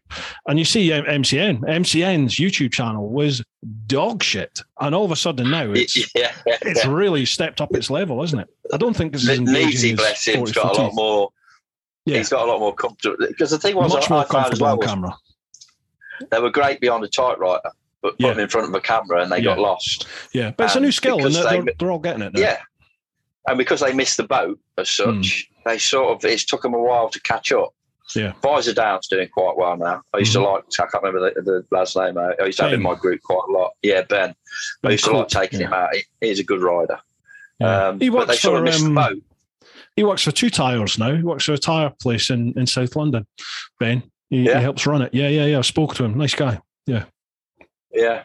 Bennett's obviously are still just about holding on. They get quite a few invites. But Triumph started to do, like, especially in America, they started to do like purely YouTubers, where they'd invite them out for like a dealer week and let them ride everything. You know, because you do the press launches through the press launch season, normally from November till March, and then the last one would be dealer week, and you'd have all the dealers come out. Triumph were very good at giving the dealers the same experience as the press, they'd come out and they'd ride everything, before they'd get to put them in their showrooms. And that's dealers from all around the world. You'd have the same as the press. You'd have English day, Italian day, German day, and they're all different. Even the press, they're all crazy different for their own reasons. I really enjoyed the press launches. If I could find a job where that's all I did, was press launches, that would be. I used to get invited by Triumph in particular. I used to get invited to all their press type launches, but it's certainly been to my detriment 100% for the channel. But annoyed's the wrong word. I didn't want to be a sheep. I didn't want to just be another person turning up, riding a bike with everybody else, because literally a lot of people would have a vid up within a couple of days of doing it. And I can't do that. I can't. It takes me probably 4 or 5 days to do a vid. And by the time the vid's up, everyone else has got the views. Yeah. For me, as one of your subscribers, I respect you for that. Right. I've unsubscribed from quite a few because it's like, I've clicked on and I've got like in my notifications, it's like the same press pack 7 times over. That really annoys me, the press pack stuff. Goodbye. So I respect the fact you don't do that. And I also find with press launches, there's never a bad review. No. On a press launch. And even when it was just magazines, but when they get a staff long-termer, then all of a sudden they've got lots to complain about. And it's like, who's the guy you had on? Is it Weir, Simon Weir? Simon Weir, yeah. Uh-huh. Used to work for Fast Bikes and everything else. Right, Mike. Yeah. Ride, he used to ride, yeah. I had him in my group. In fact, before I had him in my group, before I did press launches, I crucified him at an advanced night where we had a guest speaker. Right. And this before I did press launches, and I said, why is it? And he didn't know who I was. And I was working Triumph at the time, and I says, why is it you never get a bad review on a press launch? But then a month later, you're all slagging it off. And he sort of couldn't answer me. And he was like, and I said, is it because if you slag it off, you're not going to get invited back to the 5-star hotel? Yeah. And he just smiled at me. And then we was on the Tiger 1050 press launch in Nice. And he came up to me and went, I know your face. Mm-hmm. And I went, yeah, you do. Yeah. We sat down, we had a good conversation. He was a lovely guy. Yeah. And we had a really good conversation.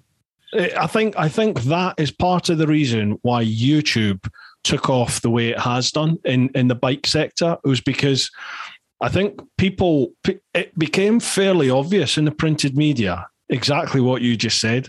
On a press launch, everything's great, isn't it? Because people were wined and dined and various other things, and they had a great time. So why would they say something bad if it meant they were never going to get invited back?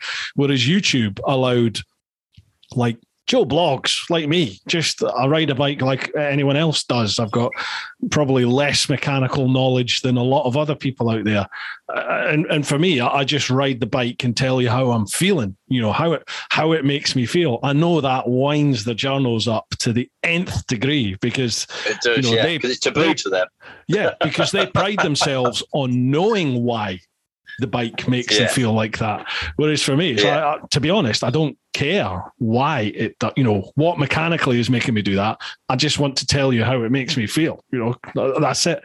And I think people suddenly swung to that sort of style of review, like a real back to basics layman's term review.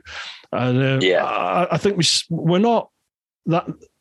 The journos for sure aren't doing that, but they're sort of, they've adapted, I think, their review style to be much more camera friendly, much more, a lot more engagement, and they sort of, I think they're easier to relate to as a normal person now, rather than just reading it. You're watching it, and it's easy to see when somebody bullshits when they're on camera, isn't it? So. Yeah, exactly that. You can't hide.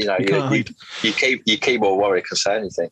And I think that was a brave move from Triumph to allow that, because it was unknown in the industry at the time. It was, let's try and just get every A-star review we can. Whereas Triumph decided that, do you know what? Everything's going to YouTube. We just need to let them be honest.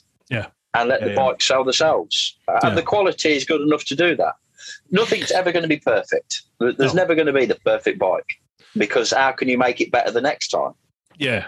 But it's also, I've had this from people saying you've never reviewed a bad bike. You've never said a bad, like, why are there no bad bikes out there? And I'm like, well, because as a layman, as Joe blogs, there's not really any bad bikes out there. There's bikes that aren't as good in certain aspects as other bikes, but I don't think there's any bike I've chucked my leg over in my world where I've just been like, this thing's horrendous. I'm never, ever, ever, ever, ever want to ride this thing again. They've all been all right. Some are better than others, for sure. Some are comfier, some are, punchier, some are more dynamic, some are more luxurious. But I can't think of a bike which is utter dog shit, for sure. That I've ridden. Some might say, well, the suspension on that is fucking terrible, or the fueling on that is fucking terrible, and in their mind that makes that a shit bike. But for me, it's just like, okay, suspension's not as good. This bike's got better, but oh well. But anyway, sorry, we've got to crack on with questions here. No problem. 5 hour woman. That's half an hour to answer one question. Demo Chevo says, after confirming that the GS is actually the best bike in the world, what's the most memorable test ride you've had for all the wrong reasons? Well, we've covered that, innit? That's the one with you. Yeah. I'm assuming that's the one that put you in hospital.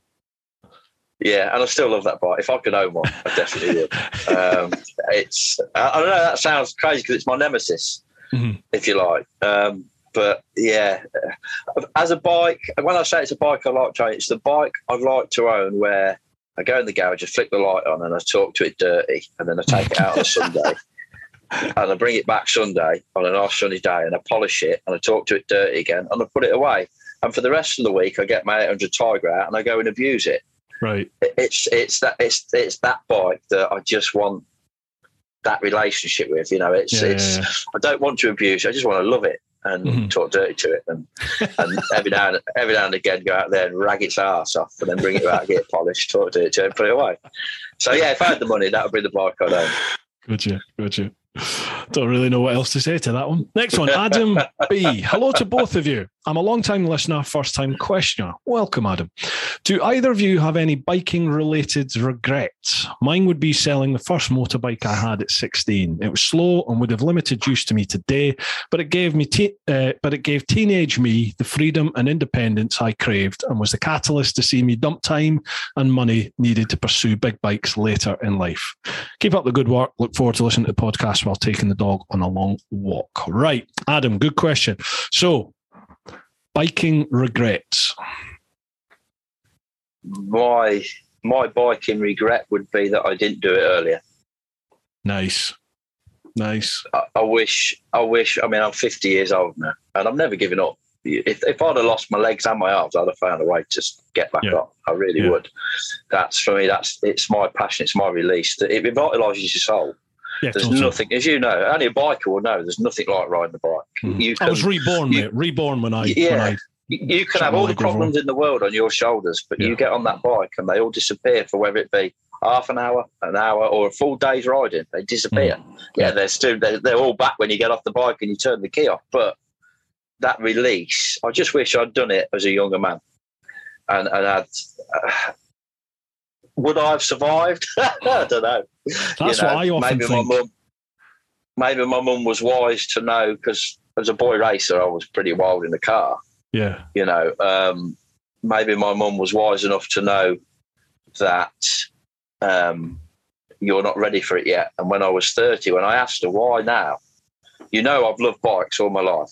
When people had pictures of I had Barry Sheene on my wall, and I didn't ride a bike.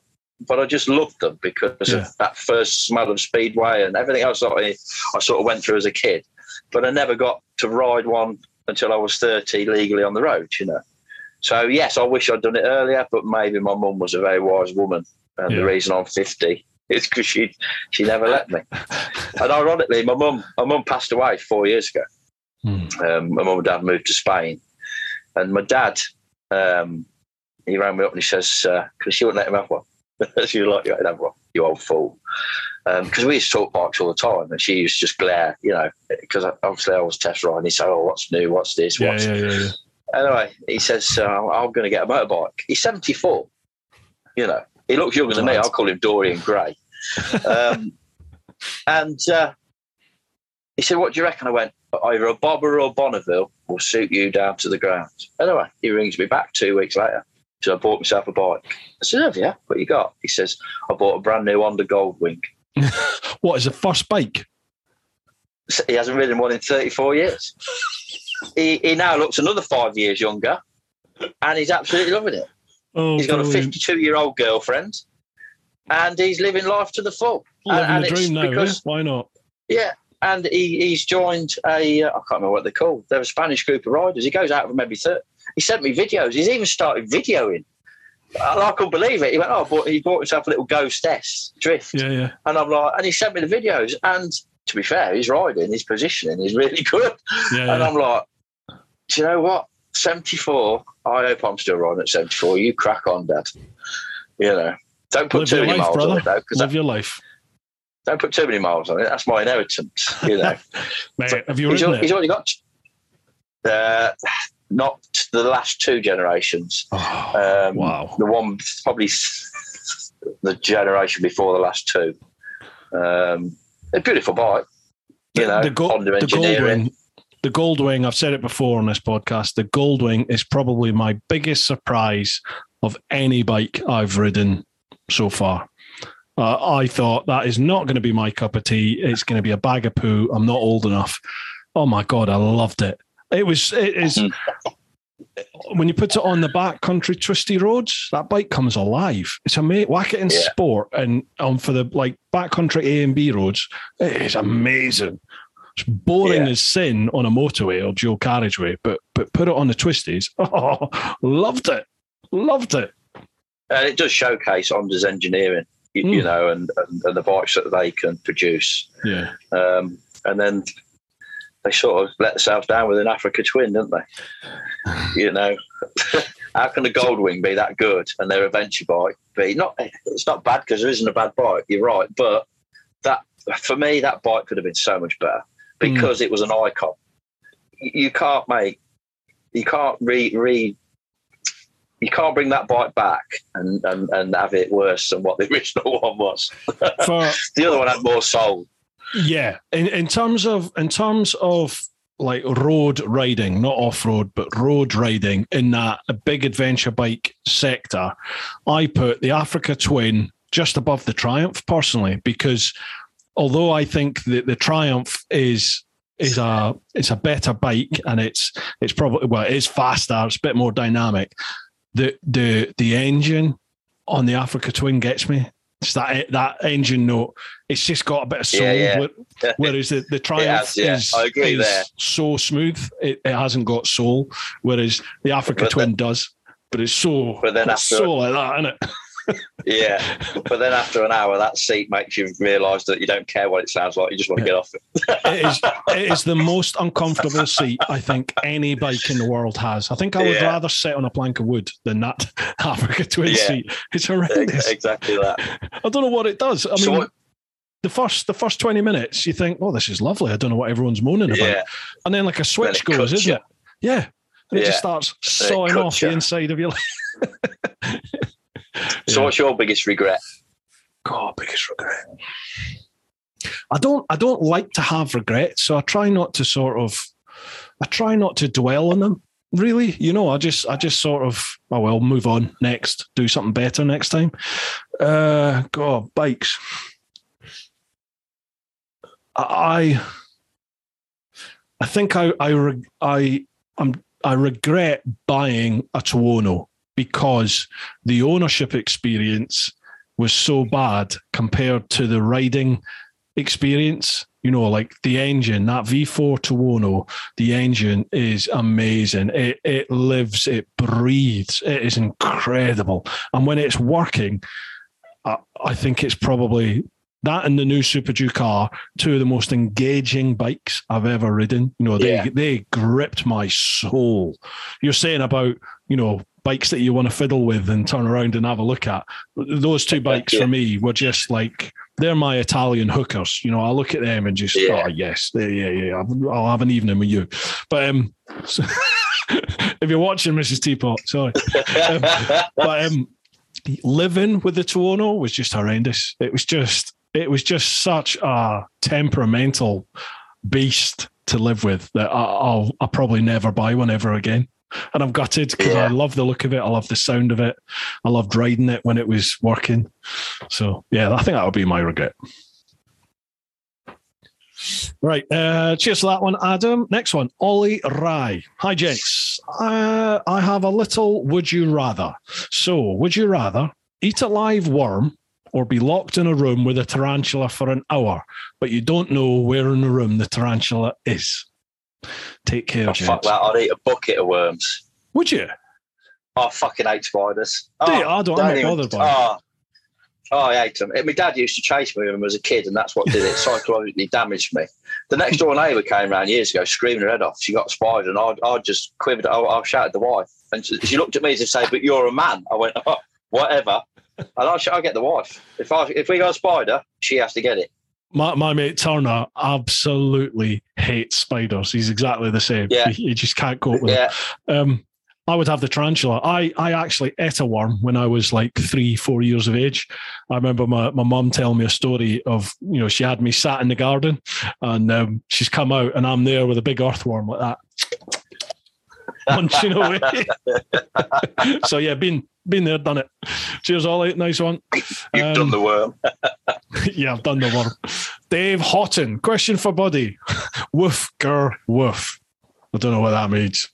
Buddy, what's that mean, pal? He said bring it on. Yeah. So bring it on. Next one, Mark Fulcher. Oh, yeah, these are always good. That's... Nice to see that the quality of the guests has gone up a notch. I mean, who doesn't like a dog? So a couple of questions for you both. Question one, what is the optimum number of toilet roll sheets to use when, excuse the vulgarity, wiping one's arse? I keep getting told that I use too much. Just wondering if there's an answer to this. Also, scrunch or fold? Okay, right. As much as needed is what I say. I don't care if there's a shortage, as much as needed. I have a thing about toilets that really wind me up, to be fair, as we were talking about toilet roll. And I think all toilet designers should be brought to, that should be brought to some sort of, for what they do. Because no matter where you go to the toilet, you have to pull the door to get out. So you have a piss, you wash your hands, and then you've got to touch the dirty damn door that the last person that didn't wash his hands opened. Mm-hmm. No matter where you go. It's not rocket science. Push to leave. What is it? If I can push it open with my foot, I've not got to touch that door, I'm happy. But they don't do it. Every single toilet, you've got to pull the handle that the dirty bugger before touched. There must be a reason for that. There has to be a reason for that. Well, I can only think that you might actually kick the door open and smack somebody in the face with it. Yeah. But I'd rather that than touch the door handle. So yeah, toilet designers, beware. You're horrible. Do your job properly. I've actually had this discussion about toilet paper, toilet roll with some mates fairly recently. I've found as I've got older into my 40s, you seem to develop this never-ending arse wipe. Like in days of old, I could wipe my bum in like two runs. Job, one hit, done. And then these days, it feels like it just goes on forever. It's like, what is going on? I must be so full of shit. Yeah, it's old age, isn't it? Big fat ass. Yeah. There's more to wipe, isn't there? There's more to wipe now at 50 than there was at 20. I think you're right there. Have you ever used the sort of Japanese, Korean toilets? Have you ever used them? No.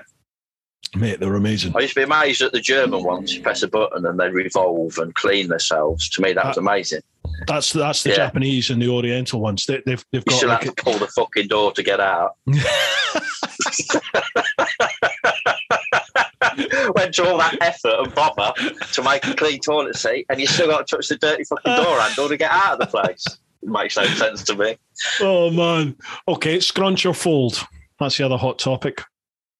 Oh, scrunch. Well, At school, you'd never scrunch, would you? Because that stuff was like scratchy, bloody. That was like greaseproof paper, wasn't it? That you used. Yeah, it was. Yeah, you could cause yourself an injury. You had to fold slide off. Yeah, but yeah, scrunch. Just get it there, big handful, and away you go. Oh no, I fold.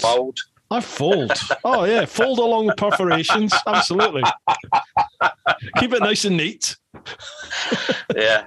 You got to get a few folds in because there's nothing worse than the finger going through. That's a nightmare in itself, isn't it? That's the army technique, isn't it? One sheet, tear the corner off, poke a hole through the middle, do the job. You ever seen that? Yeah. Because we're a nation of toilet roll lovers, aren't we? We just seem to buy that shit till it's run out. Toilet roll hoarders. Yeah, for sure. Yeah. Right, second question from Mark Fulcher. Now that international and domestic rules are freeing up and we can all get out and play on our chosen steeds, do you think that the extortionate prices of fuel is going to influence people's decision on when and how far they go? Can GSs run on red? I don't think it will, to be honest. I think people will just spend more money and go, I think.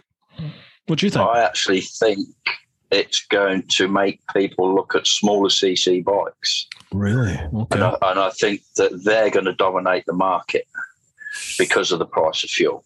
Interesting. Because you still want to get your kicks. Yeah. If it goes on, if it keeps going up.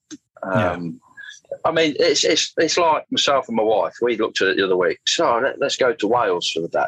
Mm-hmm. And we never actually went because the weather turned to shit. But my wife's got a 2015 Tiger 800 because she loved that one. She did most of the development work on the 15 plate. And I've got a 2012, which I love because it was the first one I pretty much test rode. But I've got to put the expensive fuel in. So it's 25 quid a fill. Mm-hmm. So one tank is 50, or both bikes, that's 50 quid. Mm-hmm. You go to Wales to get back, that's another 50 quid. So before you've even looked at having lunch anywhere, you spent 100 quid on fuel, which is ridiculous for a day out. Yeah. I mean, in our job, it's great because they pay for the fuel. You know, that's why I always worked and never went out on my own bike. But now I think it will push people to go for the smaller CC capacity bikes. I think that's going to be quite a big chunk of the bike market because they're going to get more miles for smiles. Yeah, I think if this continues, the high fuel prices, if it continues for any length of time, then I totally agree with you that I do see that happening. But I think if fuel was to come down a little bit again, I think people would make the sacrifice and just go. But the old tin hat comes on, doesn't it? And you think, well, hang on, we've just gone through 2 years of COVID, 2 years of people working from home or not being able to work and being paid by the government. You think, the trillions that the governments have forked out for that globally. And now all of a sudden there's a fuel hike and the energy crisis, has been building for quite a while. The skeptic in me suggests that the amount of revenue they must be recouping through fuel, especially, are they going to lower prices anytime soon? Probably not. It's a nice way for them to regenerate the pots. So, I think you could be right on also, that one. With the tax, how do you make people buy more electric? Yeah. Where you just put the fuel up, to make it more desirable to go electric. But then the price of electric's going up. I was chatting to Alec from English Electric Motorcycles Tuesday night. He was picking up a Rebelli that I'd had. And he was saying that. He was like, their monthly electricity bill for charging up all their bikes, it's quadrupled now. It's quadrupled. Yeah. It's an incredible amount of money that he's going to have to fork out every month just to run the shop. And it's like, Jesus, how do you make enough money to cover that now? Because you can't pass that on to customers. That can't happen, can it? No one will buy anything. Well, no, because that's right. You'll be putting them off the fact that if you can't afford to keep charged, how are we supposed to? So yeah, I think they will go smaller capacity, and there is a lot more people shifting to smaller capacity bikes because it is. Yeah. You're right. My wife does motorcycle training on Saturday. She volunteers CBT training, and the amount of people now, they're fully booked all the time, that are coming through just doing the CBTs, because for them they can go and get a 125, whether it be a scooter, whether it be a motorcycle. And that has just cut their transport. They've either lost their company car, or because, like you say, they're now forced to work from home. And that seems to be booming, the smaller capacity bikes. So I think that will just keep going. Yeah, definitely. I started doing the small CC sort of bike reviews 3 or 4 years ago now with the wee Sinus, and I totally agree with you. I think there's going to be a boom in small CC with the amount of people that are coming into biking. A lot of people don't want to get onto the big CC bikes. And then obviously, as you've just mentioned, with the price of fuel, you get more bang for your buck, don't you, with a small CC? So I'll go back on what I said. I think you're totally right. Small CC is going to explode. I don't think electric bikes are going to boom yet. I can see electric cars doing well. I could see electric cars doing well, but I think there's going to be a hold off on the bikes for a wee while yet, for a good another year or two, I think. Yeah, I think I tested an electric bike not so long ago. Absolutely amazed me. I always thought that I was 100% petrol head through and through. Yeah, well, great fun. But I reevaluated myself, and I class myself now as a 2-wheel addict. Yeah. As long as I'm not the engine. Mm-hmm. As long as I'm not the engine, then I'm in for it. As long as something's going to propel me along, then I've got to say. And where electric is the commute market. Mm-hmm. The bike I was testing, they're going to boom. They're going to sell a lot of bikes in the city, especially in London. Yeah. With the product they've got, and I think that's where that market, the electric market, it's not about touring, it's not about going fast, it's the commuting. Yeah, totally. And that's where it's going to dominate for a few years, just before the technology actually catches up with what people are going to need. Yeah, I think. But yeah, I think it's on the verge of exploding in the commute market. Absolutely, Electric belongs in the cities at the moment, for sure, certainly in the bike world.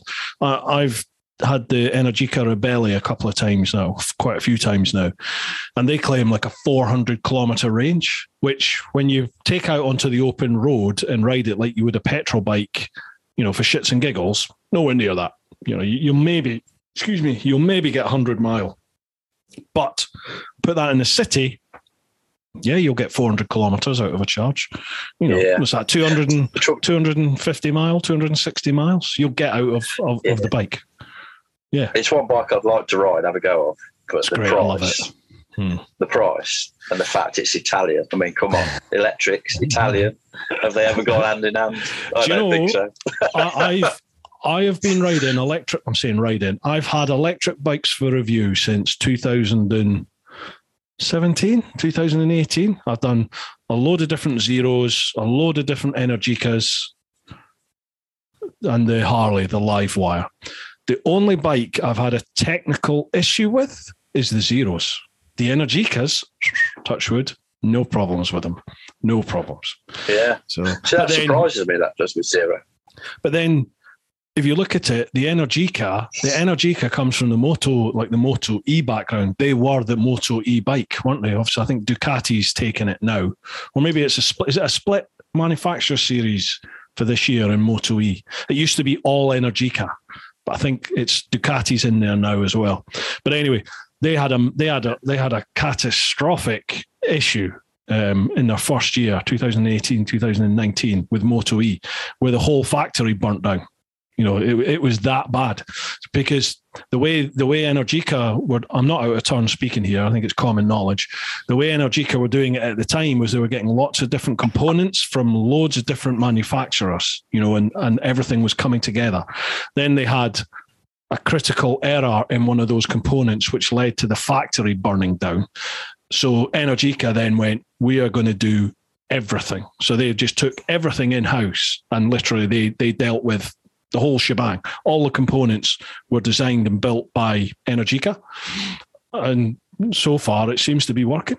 Because in terms of range and in terms of looks and rideability, I think Energicas are the best electric bike out there for me. Yeah, anyway, it's a beautiful looking bike. The very first electric bike I ever rode was a Zero in 2010, and I did the durability on it. I could not break it for shit. I tried. Could you not? Oh, did I try? Oh yeah. And at the time, we were doing the street triple, and on track, this thing left that thing standing through the bends. They're just so linear because obviously it's just you know. Yeah. So the corner speed was just sublime. And they're so heavy, they stick to the road, don't they? Beautiful. Yeah, I mean, back then we were charging with a kettle lead. It just looked like a kettle. Yeah, just like a kettle lead. 8 hours, plug it in. And I did a full 1,200 miles on it. I never broke a thing, an indicator, nothing. Never broke a thing. And I tried. I really did try with that bike. It was the charging I had the issue with. The Zero the one. In fact, two have had charging issues. The bikes themselves and the components fine, but it's just charging. They just had an issue where they wouldn't charge. So that's all it was. Right. Mark's got one final question. I think this one is more specifically for the dog, for Buddy. Why is it to find the perfect place to go for a wee or a poo, do you spend 10 minutes looping around in circles? I tried this the other day, but was frowned upon in Asda car park. Very good, Mark. Very good. Thanks very much. To be fair, it probably takes me longer than him. You know, if you call it short, it takes me that he just do it anyway. He don't care. He'll cock his leg up if you stand still long enough. Yeah. The only thing he don't piss up is my bike. To be fair, he's never pissed up the bike. No, I'm quite impressed with that. Well, I suppose that's his territory anyway, isn't it? He spends so much time in it. Yeah. So it's already his. Yeah. Yeah, pretty much, yeah. Next one, Charlie Callard. Evening all, hope you're all well. My question for Lee, do you have a favourite CC range you prefer to test and why? That's a good question. Yeah. Not really. Like I say, if it's got two wheels and I haven't got to be the engine, I love a 125. Mm-hmm. I'd like to have a monkey bike in my garage. That would please me. I went on a subscriber meet last year and there was 8-9 monkey bikes turned up. I'd say best weekend I ever had. It's miles and smiles. Yeah. I built 2 Super Cubs a few years ago now, 2015, 16, I think it was. Wife still got hers. I had to sell mine, unfortunately, when COVID times hit hard. I'd say I'd never sell them. But, they've got 140 Moto Psycho engines in from the Isle of Man. Hers is bright pink with flowers all over it. She says, I said, what bike do you want, my love? She says, I want the push bike that I never had as a girl. So I built it for her. And I actually loved riding the pink one more than I did my orange one. Really? It's just that it'll do 70 mile an hour on drum brakes. I mean, if that doesn't exhilarate anybody, I don't know what does. You know, brakes. Yeah, when it comes to CC, like I say, as long as I've not got to be the engine, I don't care. Yeah, because it's a motorbike. As long as it's got 2 wheels and an engine, I'm happy. I'm the same, mate. Absolutely the same. Yeah. As long as it makes you smile, whatever. Yeah, exactly that. I mean, big or small, the Rocket. I love the Rocket. I mean, that thing just, that's another one. Yeah. But any CC, I don't mind. I really want to get hold of the Rocket in the summer because I've only ever ridden it over New Year, and it was like I think the highest it got was 3 degrees, and you just can't ride a bike like that in those temperatures, shitty, wet, muddy roads. So I'd love to take one on a bit of a spin somewhere. My claim to fame to that bike is I'm the first man on the planet to get 3 points and a £60 fine on the Rocket. Wait. Oh, yeah. And I tried to blame the wife because it was actually her bike at the time. She was testing it. She looked like a child stealing it every day. Yeah. I mean, people used to say to her, where's the rider, love? And she used to look at me and say, are you taking the piss? And I just had my hip replacement 4 weeks before because my hip failed. It was a full story, but obviously I got back to work. I did nearly 30,000 miles. The hip failed. and it basically the ball joint died. So I had to have a new hip in the end. And I had a new hip 4 weeks later on my birthday. It was 19th of November, 2019, sorry. I took her bike out. She was on the Rocket. I said, I'm back to work now. And we had to share a bike. And these points come through. When that was you, that was. And she got the fuel receipts out. And she went, no, weren't it? You. So I had to take the points. So, yeah. But it was fun getting them, I've got to say. There was no traction control on this Rocket. And it just left black lines everywhere. And I couldn't stop doing it. To be fair, if it had traction control, I'd have probably lost my licence. Because I'd have been a lot faster. It's an insane amount of torque. It's like 230 odd, 235 Newton meters of torque. It's insane how much torque that bike's got. It's a beautiful. I missed it because I was broke, but they fell behind with it to the point where when I did come back to work, I did manage to get a bit of time on one. It was an amazing design team, and it is an amazing bike. I never really liked the original Rocket because it wouldn't go around bends. You had to fight the bloody thing. But that, it's lovely. It's just beautiful. Yeah, it's a Rocket that corners. Absolutely beautiful. I've not ridden the Ducati Diavel yet, but everyone tells me if you like the Rocket, take the Diavel out. So I want to try that. It won't come anywhere near the Rocket. You'll be disappointed if you did it. If you rode the Rocket first, then the Diavel. I think you'd be disappointed with the Diavel. Yeah. Really? Okay. But if you rode the Diavel first, you go, oh, this is key. And then you get on the Rocket, you go, fucking hell, this is amazing. It's in my top five. My top five triumphs of Rocket. And I regret that I never got to do any real development work on it as such. Right. Because it was an amazing team that they put together to make that bike. And it will be a legend forever, that bike. For sure. I'm gonna have to try and get my hands on those two bikes then this year. See what we can do. Yeah, ride them back to back. Yeah. That'll be the plan. Charlie, I'm not going to read out what you say next, mate, but thank you very much. I really do appreciate it. Thank you. I'll have to go back and have a look at that one. I'm interested to know what that is. Oh, no, it's just, next one, Brian Longimanis. How you doing, Brian? Hi, gents and buddy. I have a mate, I know it's hard to believe, and his dog is one of the best behaved dogs I know, but when she sees a squirrel, all bets are off. A question for Buddy. Do you have an arch enemy in your life? Yeah, my wife. Oh, she can't get near me. Really? And it's her fault. She put us together. Yeah. Now, if she asks permission, like if she goes to him first, he'll let her sit down next to me. But a lot of times he'll either be in my dressing gown or my jacket. You don't actually see him. He's just in the way. As soon as she comes within 2 foot, there is a video on his Facebook page. And all she did was touch my hand. Oh, he nearly took it off. Really? Oh, yeah. He'll go for everybody. The thing is, he'll go for my daughter. And it's like, you just need to stay away from him. Now, when we're out and about, he's good as gold. He doesn't have a go at anybody, when he's home in his own territory. Yeah. Oh, yeah. There's like, don't come and sit next to you on the settee. He will try and rip your throat out because you're too close to me. He's like that protective. Wow. And I find it funny. And my wife will go, he bit me. And I'll go, to be fair, he didn't draw blood, so it don't count. And it's just the way he is. I say, he's got issues, hasn't he, mate? It's just, I suppose, because he does. I've never had a bond. I've had dogs all my life. Yeah. I've never had a bond. My lad can't get his head around it. He's like, Dad, you're a big, ugly, tattooed biker. Why the fuck have you got a fanny wrap? Fanny wrap. You should have 2 pit bulls on chains. You should growling. You got a chihuahua. That's the way. And I got a fanny rat. What? Sorry, mate. I didn't mean to call him fanny rat. He calls him a fanny rat. Yeah. Oh, yeah. Sorry, I didn't mean it. He said it.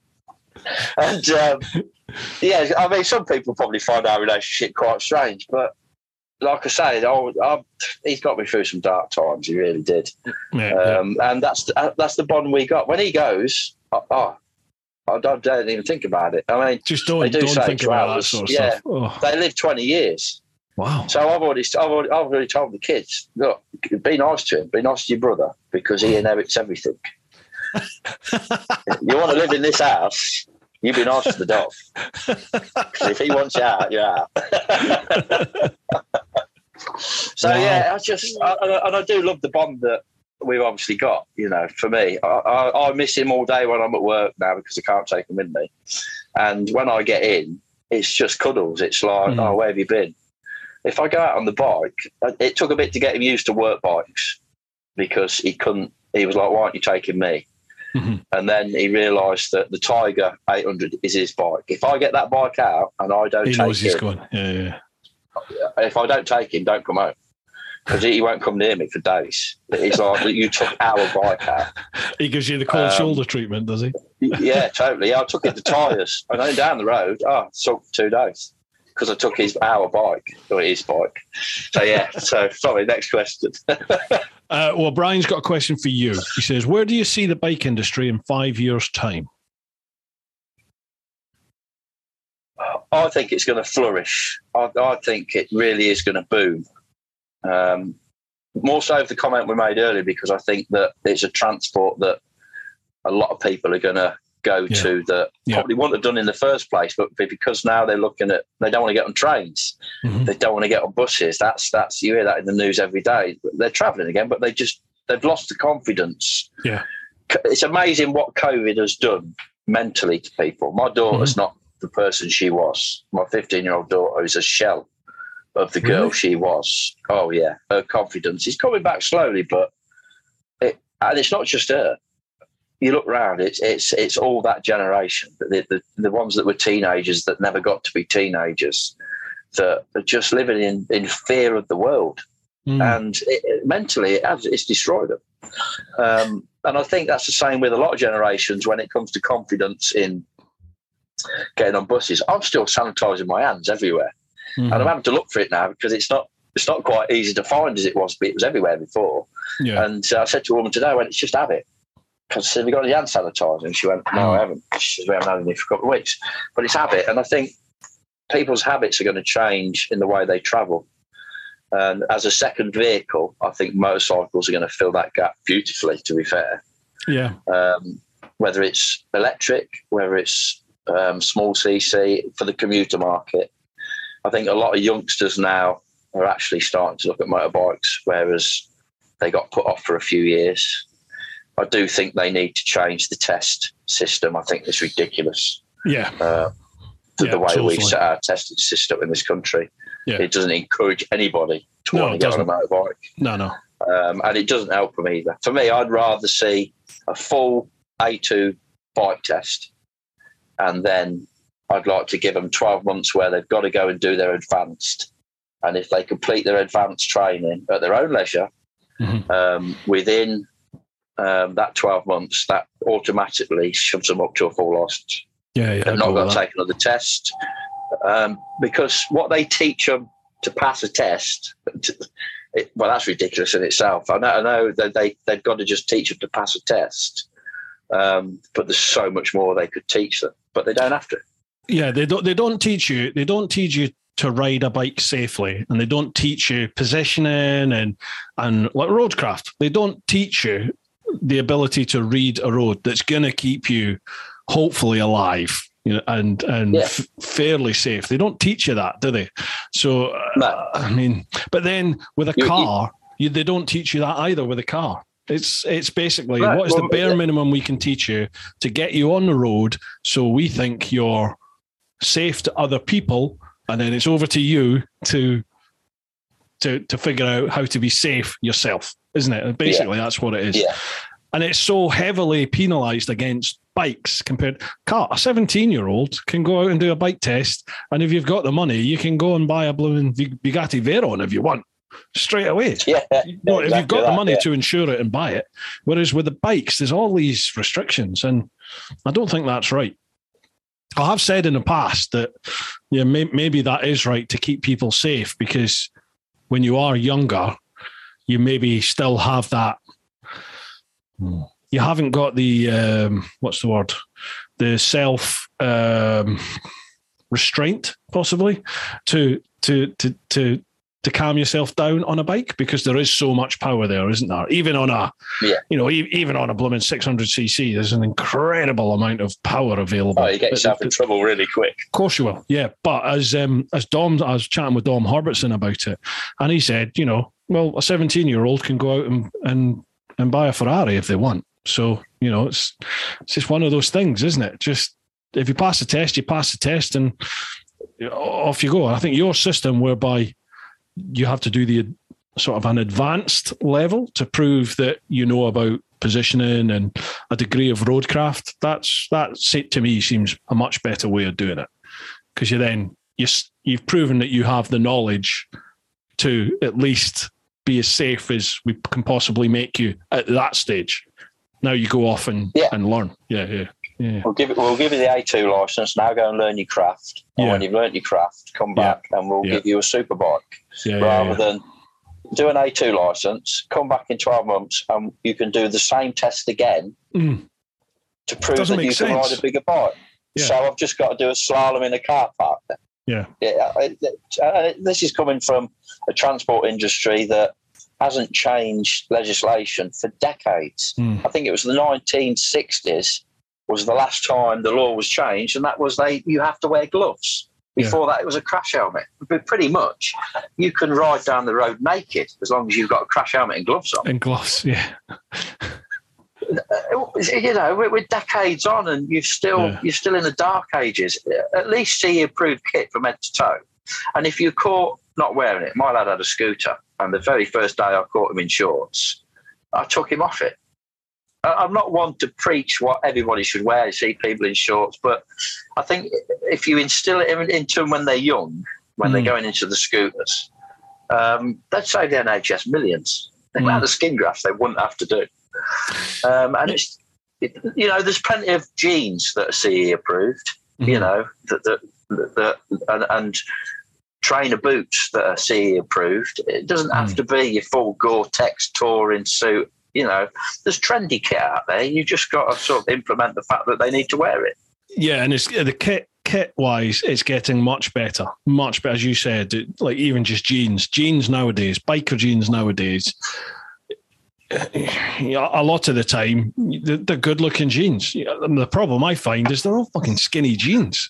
Trying to find like baggy boot cut biker jeans today. I can't find any. They're all skinny, because I've got big thighs and big calves, and obviously a big waist. But even if I get a big waist, the legs are still too thin for me. I can't get biker jeans to fit, sadly, at the moment. But anyway, I've got to lose a bit of timber. Yeah, crack on. Yeah. Right, last one of the Patreon questions. Like I told my wife I'd be done by 9:30. That's not happening, dear. Sorry. Yeah, but she knows you're full of shit by now. We're 80 podcasts in. Exactly. And she just nods at you and goes, "Okay, my love, I'll see you tomorrow." Yeah, absolutely. You're not wrong. Last one of the Patreon questions. Jason Smiley, even in all. How you doing, Jason? For Lee, do you know how many bikes you've tested? And could you pick out a top 5? Oh, blimey. There's a fair few, to be fair. I couldn't put a number on it. And so many different tests as well. But my top 5's pretty easy. They're all Triumphs, to be fair. Oh. Yeah, I'm sorry. My top 5 Triumphs. Number 1 is, we'll work backwards. So number 5 is the Rocket. Because that is just an awesome piece of engineering. Number 5? Wow, okay. Yeah, it is number 5. Number 4, I put the whole 800, including the 900 Rally Pro. I put the whole Tiger, because I worked on all of them. And every single one gave me the same sort of just love for that machine. For different reasons, as they got better and things changed.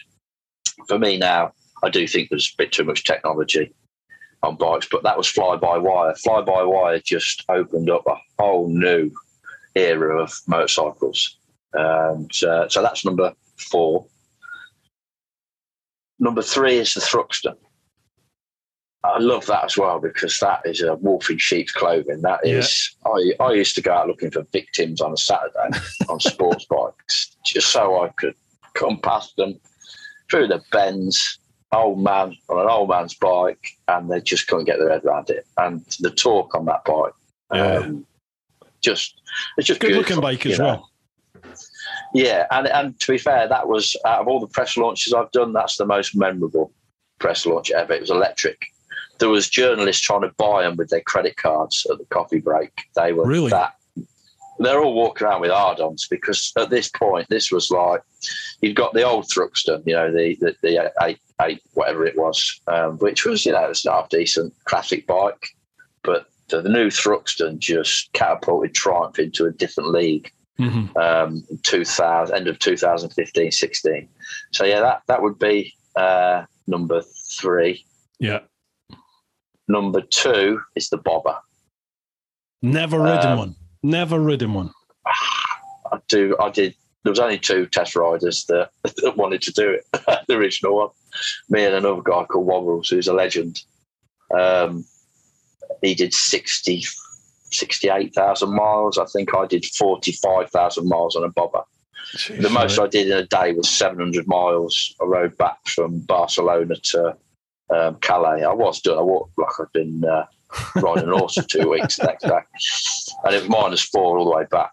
Jesus. But what an amazing bike. I love that bike and the engineering that went into it. And then number 1 is the Speed Twin. Again, never ridden it. I hit one. Yeah, a rear-ended one. You should borrow Mr. Flyers. Yeah, He'd be nervous because I think he looks at it like it's his pawn, And I get it, because that's, for me, even though it tried to fucking kill me, and it's the only Triumph that's ever tried to fucking kill me, I love it. Yeah. And that's the thing with testing, you see. What happened to me that day will never happen to any Triumph customer ever, because that problem was resolved. All right, it meant I had an accident, but that's the whole point of the job, isn't it? That's the whole point of the job, I never got a penny for that accident. I never expected a penny for that accident, because as a development rider, that's what you sign up to. And that's what that's part of the job, is we're making the bike safe as we can for the public to enjoy. That makes motorcycle industry a lot safer, and it is so safe now. Motorbikes aren't dangerous. People are dangerous. Yeah. I don't believe there's, apart from the Norton V4, if anybody's got one, don't ride it because you're not allowed. But I don't believe, apart from that bike, there's any dangerous bikes out there, that are maintained. There's no production bikes that are being sold that are dangerous, because it's people that are dangerous. It's not bikes. No, yeah, I agree with you. Jason has a second part of the question. And for Buddy, do you piss up your dad's bike like my dog does to mine? No, he likes your bike, doesn't he? Well, it's his bike, isn't it? Yeah, he did piss up my leg once, but I had left him, and then when I come back, he pissed up me. Is it out in disgust? You deserved it. And I sort of took it on the chin. Yeah. Yeah, I took it on the chin. I apologised. He pissed up me. I apologised. That's our relationship. I just realised we haven't done a sponsor readout in ages, have we? And no. We better crack on. Right, folks, we are also sponsored by Ultimate Add-ons. Now, there is some blurb for me to read out, but you know the score. I use the Ultimate Add-ons Helix strap mount and the case for my phone, which I've got the iPhone 11 Pro, I think it is. So basically, they do dustproof and shockproof cases for all different types of phones. They also do a generic one. So you look for the specific case for your phone, and then you have to find a mount. They do a whole different range of mounts. I use, and the one I swear by, the only one I'll use, is the Helix strap mount, which is in their pedal bike, the bicycle section. And it's just like a ratchet strap with the mount, and you attach the case to it. And it allows me, as Lee is showing right there, right now, I use it because I can attach it to just about any bike out there. And most importantly for me, in 4 years of using it, I have not had a single issue with the camera. There's people have issues with vibration affecting the camera on smartphones. I've never had that when I've used a Helix strap. The only time I've ever had that is when I've used a different mount. Use the Helix strap, whatever case it is for your phone, bosh, job done. They also do mounts for action cameras and things like that as well.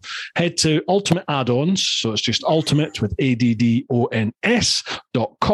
If you use the code TEAPOT1 with the number 10, so TEAPOTONE with the number 10, you'll get 10% off any of their range. That also works on the Dango website as well. Dango Design do the big sort of crocodile clip that you can attach GoPros and other action cameras to. So you don't have to have a mount anywhere on your lid. You just put that clip on there, or you can attach it to any part of the bike as well. Again, Teapot 110 will get you 10% off of any of them. I better do another sponsor readout because we're cracking on with the podcast and I forgot. We're also sponsored by the Influencer Store, and I'm going to read out their blurb. Influencer Store helps you build your brand, big or small, providing you with a solution and apparel. We help you to increase your fan base while supporting you with starting your own influencer clothing line with nothing more than just an idea or design, and there are no hidden costs. For more info, come check us out at theinfluencerstore.co.uk or drop us an email at online@influencerstore.co.uk for more information. If you've bought any of my merch at teapot1.com, all of that is dealt with by the Influencer Store.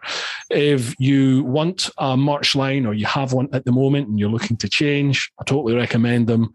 All I do is every month I just get, like a commission, a percentage commission on any sales, and it comes in. You will earn more if you go with people like Teespring or Spreadshirt or any of those lot, but their quality is poo. It really is compared to the stuff that the Influencer Store do.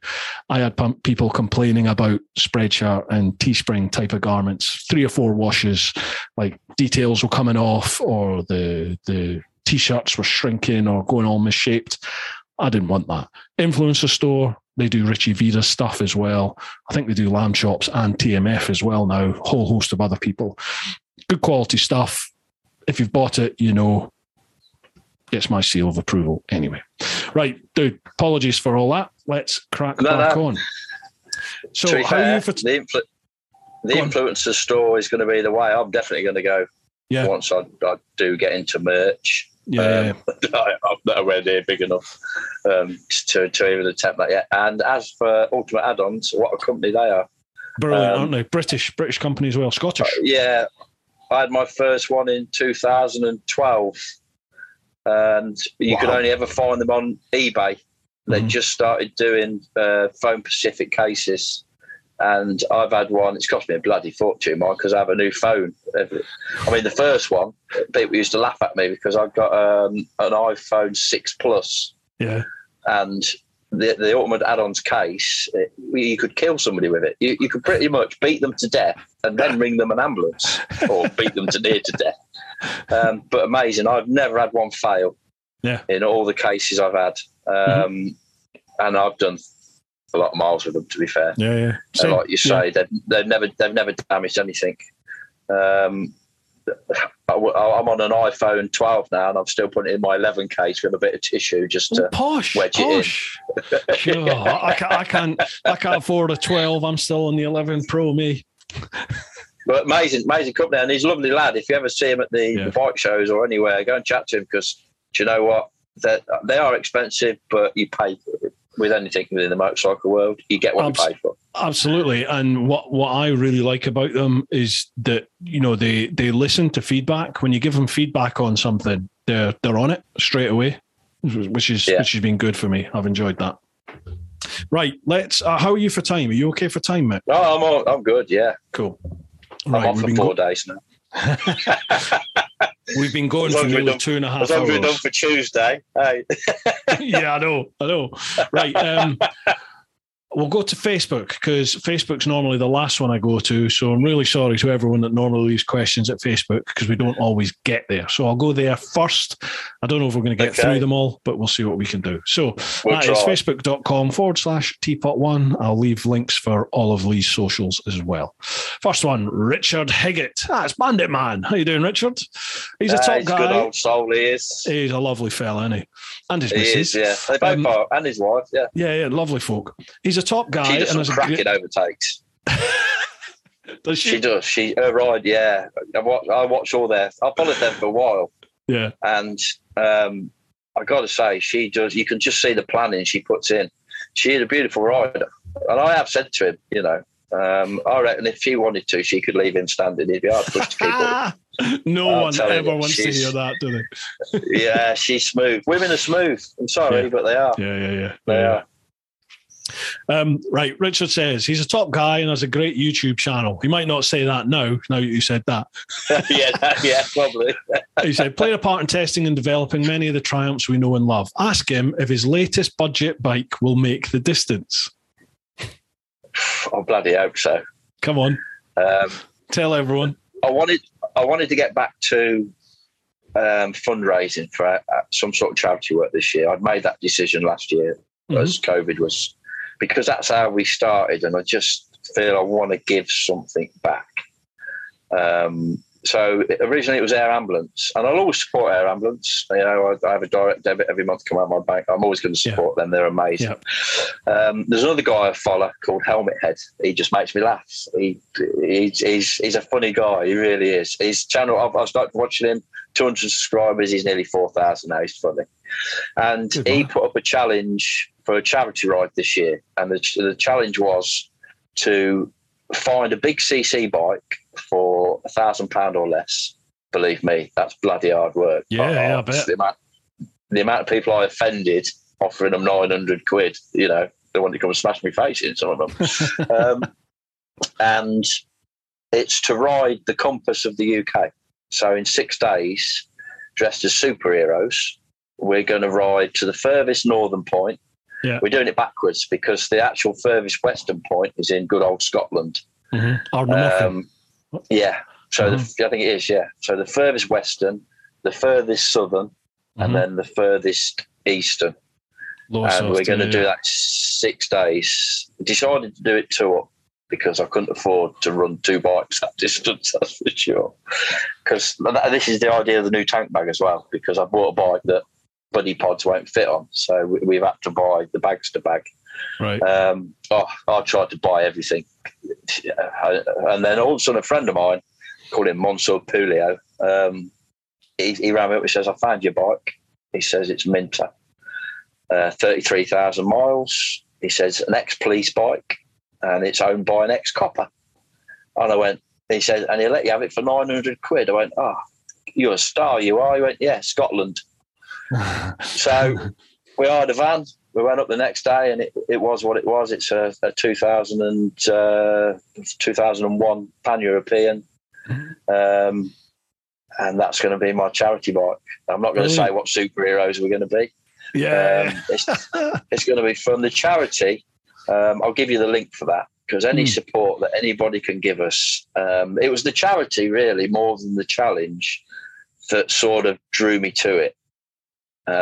Because when I watched his video, ironically, he bought a Pan-European. So it seems the only decent bikes you can buy for less than £1,000 is a Pan-European. Yeah. So he's got the guy that's using his videos called his sidekick, because he classes himself as a lord that does everything for him. So these are the guys I went on the monkey bike adventure with, and they were just a good crack. But the charity is the Children's Rainbow Trust charity. Right. And it's for families and parents that are dealing with children that are either terminally ill or they die. Yeah. And I can't comprehend how hard that is in the sense of knowing that that's coming. We lost our daughter 25 years ago. Oh, man, sorry, I didn't know. And she died of cot death. And for me, yeah, it was devastating. And I still, to this day, I'm 25 years in and I still cry and I still have my moments, But for parents to know it's coming and to have to deal with that, man. I believe that they do, they need that support.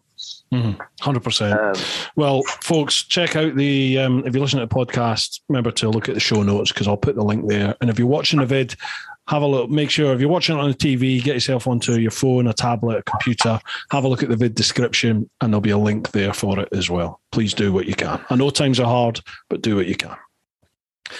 There's a few vids up like where I bought the bike and everything else, and I will be doing a full tour of it all. That's going to be the next sort of tour videos, just to show people the journey. Awesome. But yeah, any support, even if it's just £1, the pound can do a lot.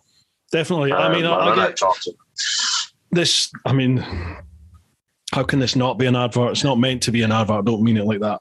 But I get people saying that on Patreon. People are like, I can only afford a quid a month. So, I'm really sorry. And I'm like, geez, you think about it, £1 a month. If you have a couple of hundred people giving £1 a month, that's a couple hundred quid.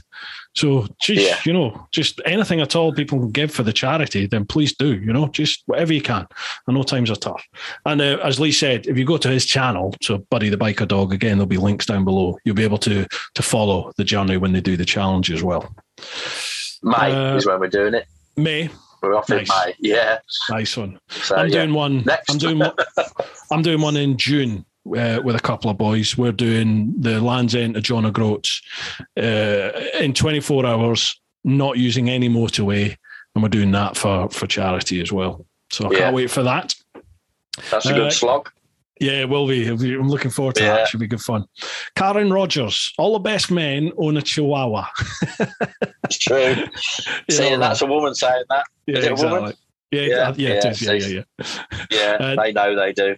Next one, Simon Broom. Hi, both, and hope you're both well. Yes, thank you. My question is, jump forward 20 years, and what bike are you now both riding? Electric, petrol, or other? Also, do you both hope to still be doing what you're doing now, or something different? Oh, that's a good question for the moment. I'll tell you that. Wow. 20 years. Yeah, I don't know if I'm going to be doing this at the end of the year at the moment. I'll always be doing this, but I don't know if I'll be doing it full time because it's hard. It's really hard. Financially, it's really hard. So I don't know if I can make it to the end of the year at the moment. We'll see what happens. I'd love to be, but we'll see. I hope so. What are we going to be riding? I think Battlestar Galactica. I think some form of alternative fuel. I don't think electric's the answer. I genuinely don't think electric's the answer. There's that new... Is it Kawasaki? Was it Kawasaki that has developed a hydrogen engine? Yeah, I think it is Kawasaki that designed. Something came out recently, didn't they? Yeah. And then there was a thing just when COVID hit, there was a thing about a new fuel, a synthetic fuel that had been developed, which you could basically put in a normal petrol car. You could just put it into a normal engine and it ran. And the only byproduct was H2O, water. Yeah. See, that's all gone that would be the best definitely outcome. But it's all gone very quiet now. But with a different fuel. Yeah. But it all seems to have gone very quiet at the moment. The old tin hat comes on, doesn't it? And you think, because there's so much money involved in energy. So who knows? There's so much money involved in fuel. Yeah. I don't think electric will be the answer if I think nuclear takes over, as in we become nuclear power reliant. So there's a lot more nuclear power stations to generate the electricity. Because I think if the world turns to electric power, where are we going to get the electricity to do it? I don't think we can generate. Yeah. Do you know what I mean? It's just, and the infrastructure's not there, the infrastructure's just not there. Yeah.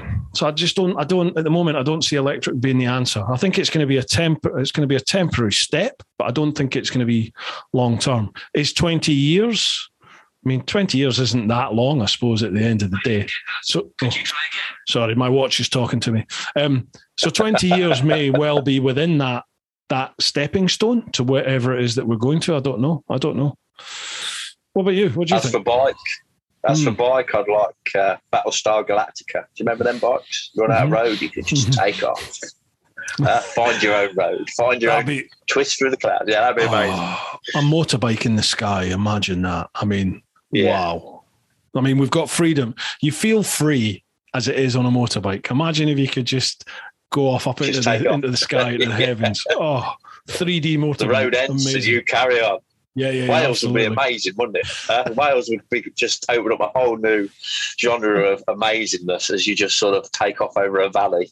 I'd still hit a mountain or hit a sheep up in a hill somewhere. Yeah, jumbo jet. As for what will I be doing? Well, I'm definitely going to be riding to the day I die. I think it'd have to be something really catastrophic to stop me doing that. Am I going to be testing? No, it's not it's a young man's job, to be fair. Right. And there's not a lot of work as it is. But what would I like to do if I wasn't test riding? Probably own a cafe, a motorcycle cafe. Yeah.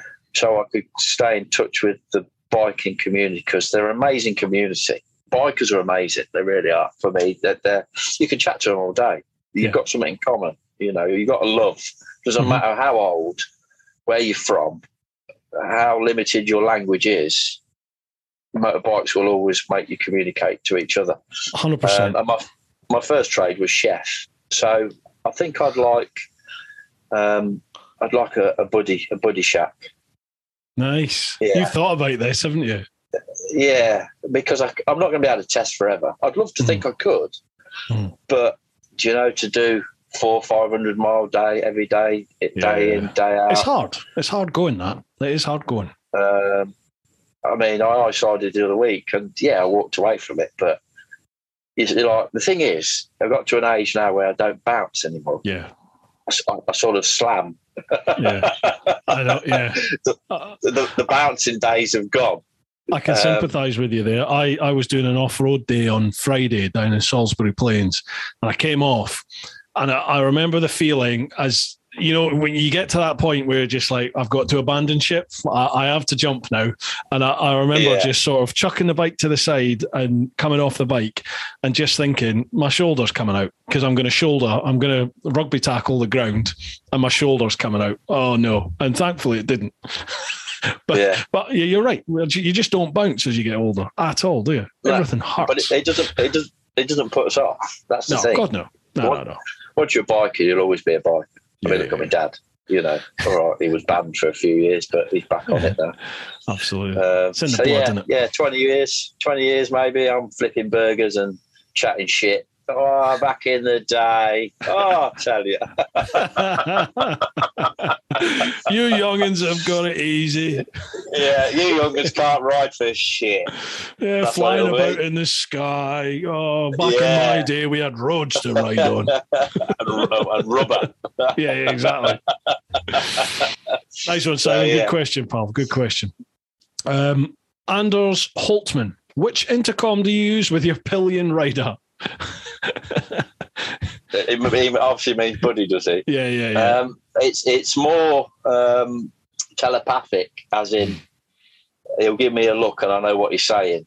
Yeah. He'll look at me and I know I've got to overtake the idiot in front of me because we've been sat behind him for 3 bends. And if I miss an overtake, he gets the right grump on. It's quite critical, because isn't it? He'll look at me and he does. He looks round as if to say, "Put your finger out your ass. What are you doing? We should be in front of this muppet by now." I know, mate. But you can't always do it safely. But you don't see it. Get him a little IM or a ROSPA high-vis vest. Yeah. It's like he's in control of the speedo because I can't see it. So if we ever get pulled, it's like you can talk to him, mate. He's in charge of the speed. It's his fault. He told me to go faster. Roy Holdings asking, what kind of crash helmet does Buddy wear? We mentioned that earlier, didn't we? Yeah, I've really, because he's so small and he is very small for Chihuahua. So I've got like this one, which is still a little bit too big. And I don't know if you've ever seen Motorbike Millie. I did get him this one. That's brilliant. It's that little arrow. What's it called? But it is Virtue. I don't know what it is. Yeah, it's like a Virtue. It is a pet helmet, but it's sort of, you can put it on. I can't believe that dog lets you do that. Wow. It's still a little bit too big for him. Oh, smile for the camera because that'll be a great thumbnail. So he pretty much, he's got like a soft hat that he likes when it's cold. coming out there, mate. And then wear his goggles. I'd love to get my pair of rec specs because they really do invest in the testing for animal welfare when it comes to the goggles. They make them for the military. What are they called? Rec specs. They're an American company. They make them for working military dogs. Okay. Bomb disposal, and they're a perfect fit for the dog's face rather than goggles, because goggles do put quite a bit of pressure on. But they're like 80 quid, and I can't get them to say that the extra small will fit him. I've measured his head, and they're like, they might be a little big. But I can't spend 80 quid on something that don't fit him because he won't have it. So at the minute, it's just goggles, isn't it, mate? But he quite likes his goggles until he gets to the point where he's like, I've had enough now, I'll just flick them off and I'll have a bit of fresh air. But and he only has his hat on when he's cold. We hit a bit of rain. There was a video, I think, where we hit some rain. It was beautiful when we left. And it started pissing it down, and he just gave me the dirtiest of looks. I said, why are we out here? And I had to ride along with my other hand, sort of covering his head. Like that. Awesome. But as long as he's with me, he's happy. But if anybody wants to make him a crash helmet, that'd be ace. Well, there we go, folks. If you want to get involved with that, make sure you drop Lee a line again. I'll leave links down below. Riccardo Angelini, he says, looks like my Thor. So I think that's another Chihuahua owner. Thor's a good name for a Chihuahua. Thor, brilliant. I tell you, he was a Beowulf in his former life. I'm telling you. Brutus, yeah. Right, that's all the Facebook questions. I'm going to have to shoot in the next sort of 5, mate, I'm afraid. So we'll jump across to Instagram, and let's try and pick maybe 2 from Instagram. How about that? So that my Insta is at Teapot1 Insta, and again, I'll leave links for Lee's channel or Buddy's channel down below. Let's have a little look.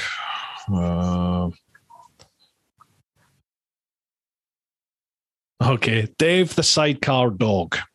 He says, we met Lee and Buddy last year at the Ride to the Wall event. Has he ever tested a bike with a side chariot? And if he has, how terrified was he? That sounds like there's a story to me. No, I haven't, because I would be terrified. Because them things don't go around corners. They're like, they might be quite fun, but for me, it's taking a motorbike one step too far, isn't it? But I do like his setup, and his dog is beautiful, and he's got rec specs. He wears rec specs. Yeah, his dog. And he goes anywhere with him. Same thing. He's an ex-squaddy. Had a really good conversation, and for his mental health, that dog has saved that man. And it just shows amazingly what animals can do for people. Yeah, definitely. It's amazing the affinity you can have with an animal, isn't it? And as you said, how they can save you. They can get you out of a dark place that a lot of people find themselves in for whatever reason. And yeah, absolutely. Yeah. Right, next, let's do another. What time are we at? Let's try and grab another one if we can. Let's have a little look. Have we beat the record yet? We've done 4 hours. No, we've not. We could do. I know we could do. Absolutely sure.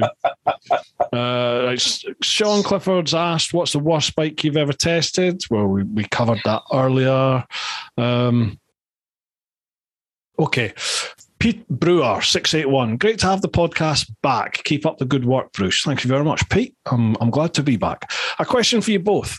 Have you and Lee noticed over the years how bikes, even tourers and sport tourers, are made for the rider and totally impractical to take a passenger?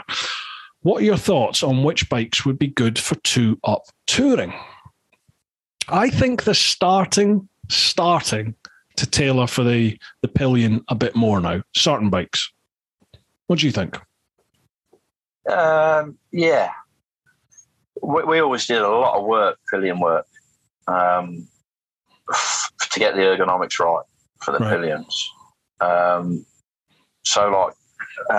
Normally it would be at least 40% of the road mileage accumulated on that bike would be done 2-up. Wow. Really? Just to get on Triumphs. Yeah, I mean, I can't speak for the manufacturers, but definitely on Triumphs. The trophy, which unfortunately, because it was a tourer and the touring market flopped really when the adventure bike market just dominated everything. I always said that bike was built, that bike you bought to keep your wife happy. So you could go and do 500 miles a day, because it was ergonomically good for the rider, but it was just as good for the pillion. And I think same with the Honda Goldwing, the big BMW Tourers, they are built as a couple bike. Then you get onto the things like the 800 Tiger. Now, for me, if I'm just going to be the rider, 800 Tiger is my choice. Yeah, I would take that over the 1200 all day long, because it's more fun. It's just more controllable, more flickable. You can jump crests a lot. It's just for me. But 2-up, I'd go, do you know what? I want the 1200 because the 1200 Explorer is the same. It's built with the pillion in mind. That's the perfect. It's roomy. It's just a better bike. So I do think that they do take. I know Triumph do, because you want to spend 20 grand on a bike and your missus is going on it, she better be comfortable. Yeah, absolutely. So they do take that consideration for the bigger bike market. I don't think in the smaller bike market it's necessarily something that they consider as much. You still have to do the testing. Yeah, you've got to think who's going to be the buyer for that type of bike. And smaller CC bikes, I would say the vast majority of people aren't going to be going 2-up, are they? Whereas, as you said, bigger CC bikes, the adventure bikes, the sport tourers, the bigger CCs, I for sure, there are going to be an element of people who will have the other half or somebody on the back, for sure. Yeah, the BMW is very comfortable as a pillion. I've not done a lot of miles as a pillion on a BMW, but it is, when you sit on it ergonomically, there's a lot of room. And then obviously there's other bikes like the Honda, the Africa Twin. That's not as good, but then the rider comfort's not as good. So I think they definitely do think of the pillions. It just depends what category of bike you're looking at, and if you want something that's really pillion friendly, then you've got to go for a big capacity bike, big tourer, big adventure bike. Yeah, there's the perfect pillion bike. I mean, my missus fell in love with that bike. She was like, buy one. I was like, it's £32,000. Yeah, that's ridiculous. Yeah, I think my dad paid €34,000 because he's in Spain. Geez. Wow. But he's happy. Yeah, well, as we said before, does it make you smile? Are you happy on it? Yeah. Yes. Well, it's the bike for you. Exactly that. 100%. Yeah. Right, dude, I'm afraid I'm going to be the one that's going to have to pull the plug. I'm going to have to shoot. Do you know what? It's been an absolute pleasure. I was a bit nervous when because really? It's like, I was at the start. Before I come on, as such, it's like, wow. For one, I was shocked that I was even asked, and I appreciate that. It's been an amazing experience. Because, like I say, normally I'm the stig of the bike world. So, we'll see if I get Triumph's lawyers knocking on my door tomorrow, I suppose. Yeah, you'll be fine. When we chatted at the NEC, I knew I was like, I want you on the podcast. I want to have a chat with you on the podcast. No, it's been good. I've enjoyed it. But definitely, we'll definitely arrange for you to come up to the visit centre and we'll do something with me, like the Airvest. Beautiful. I think great idea. When you get your format worked out, what you want to do with the video. But definitely come and have a look at the visit centre. You'll love it. And we can kill two birds with one stone. Awesome. We will sort that. I will be back with you in 2 seconds just to get the final rundown.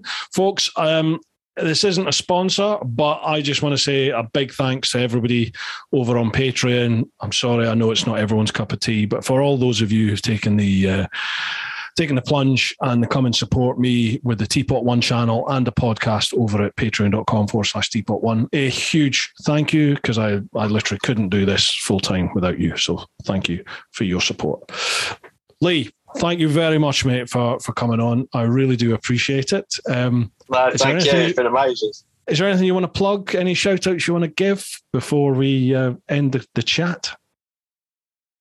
really just the Children's Rainbow Trust charity ride. Yeah. Even if it's just, a bit of moral support, and a few people are going to meet us along the way. Anybody's welcome to do it at any part for any amount of time, or, whatever you want to put into it, whether you want to do a bit of riding. There's a few of us that have obviously committed to the whole challenge, but just have a look at the charity, because I can't contemplate what those parents are having to deal with. And I think anything that, and I'm riding a bike and doing what I love. And if I can help them by doing that, then that's a win-win situation for me. Absolutely. I'm getting something out of it, and they're getting something out of it. So really, that's it. Anybody who wants to pop to my channel, you're welcome. Don't feel that you have to subscribe. There's no pressure. I will leave all links for all of that down below, folks. So make sure you check them out and give them a follow. But no, thank you very much for inviting me onto your platform. I mean, you've got me addicted to podcasts. I've done them all. Have you? I've done. I started on what's the one just before Christmas. I can't remember his name now. Terrible names. Gorilla Biker. Yeah, Gorilla Biker. I started with him and I worked my way all the way back, and then I ran out, and I was like, "Oh shit, I need more." I've just found another podcast. Do you remember 2 pints of lager and a packet of crisps? Do you remember that series? No. Not remember it. It had Ralph Little in it from the royal family, and Will Mellor, who's been on all sorts of different things. It was like Men Behaving Badly, a little bit like that, but in the early sort of 2004, 2005 times. Well, they've started doing a podcast now called 2 Pints, and it's brilliant. It's just them sat, just being like two geezers, probably our age, within sort of 10, 15 years of us. I think Ralph's like 40 now, and Will's 46, 47, something like that. It's brilliant. It's just two boys having a crack, having a really good laugh. It's worth checking out. 2 Pints, it's called. I'll have a look. Yeah, 2 Pints. Yeah, I'll have a look. Right. It passes the time. Thank you very much. You're a legend. I love him. Thanks very much for coming on, mate. Folks, check out the show notes down below. Make sure you give Lee and Buddy a follow. Folks, thank you very much for spending the time here. Thanks very much for all the support and the comments. People saying they're glad to hear the podcast back. It's great to be back. Keep doing your thing. Keep on getting out there. Look after those that you love. But most importantly, live your life. Woo-ha! I nearly forgot the thumb.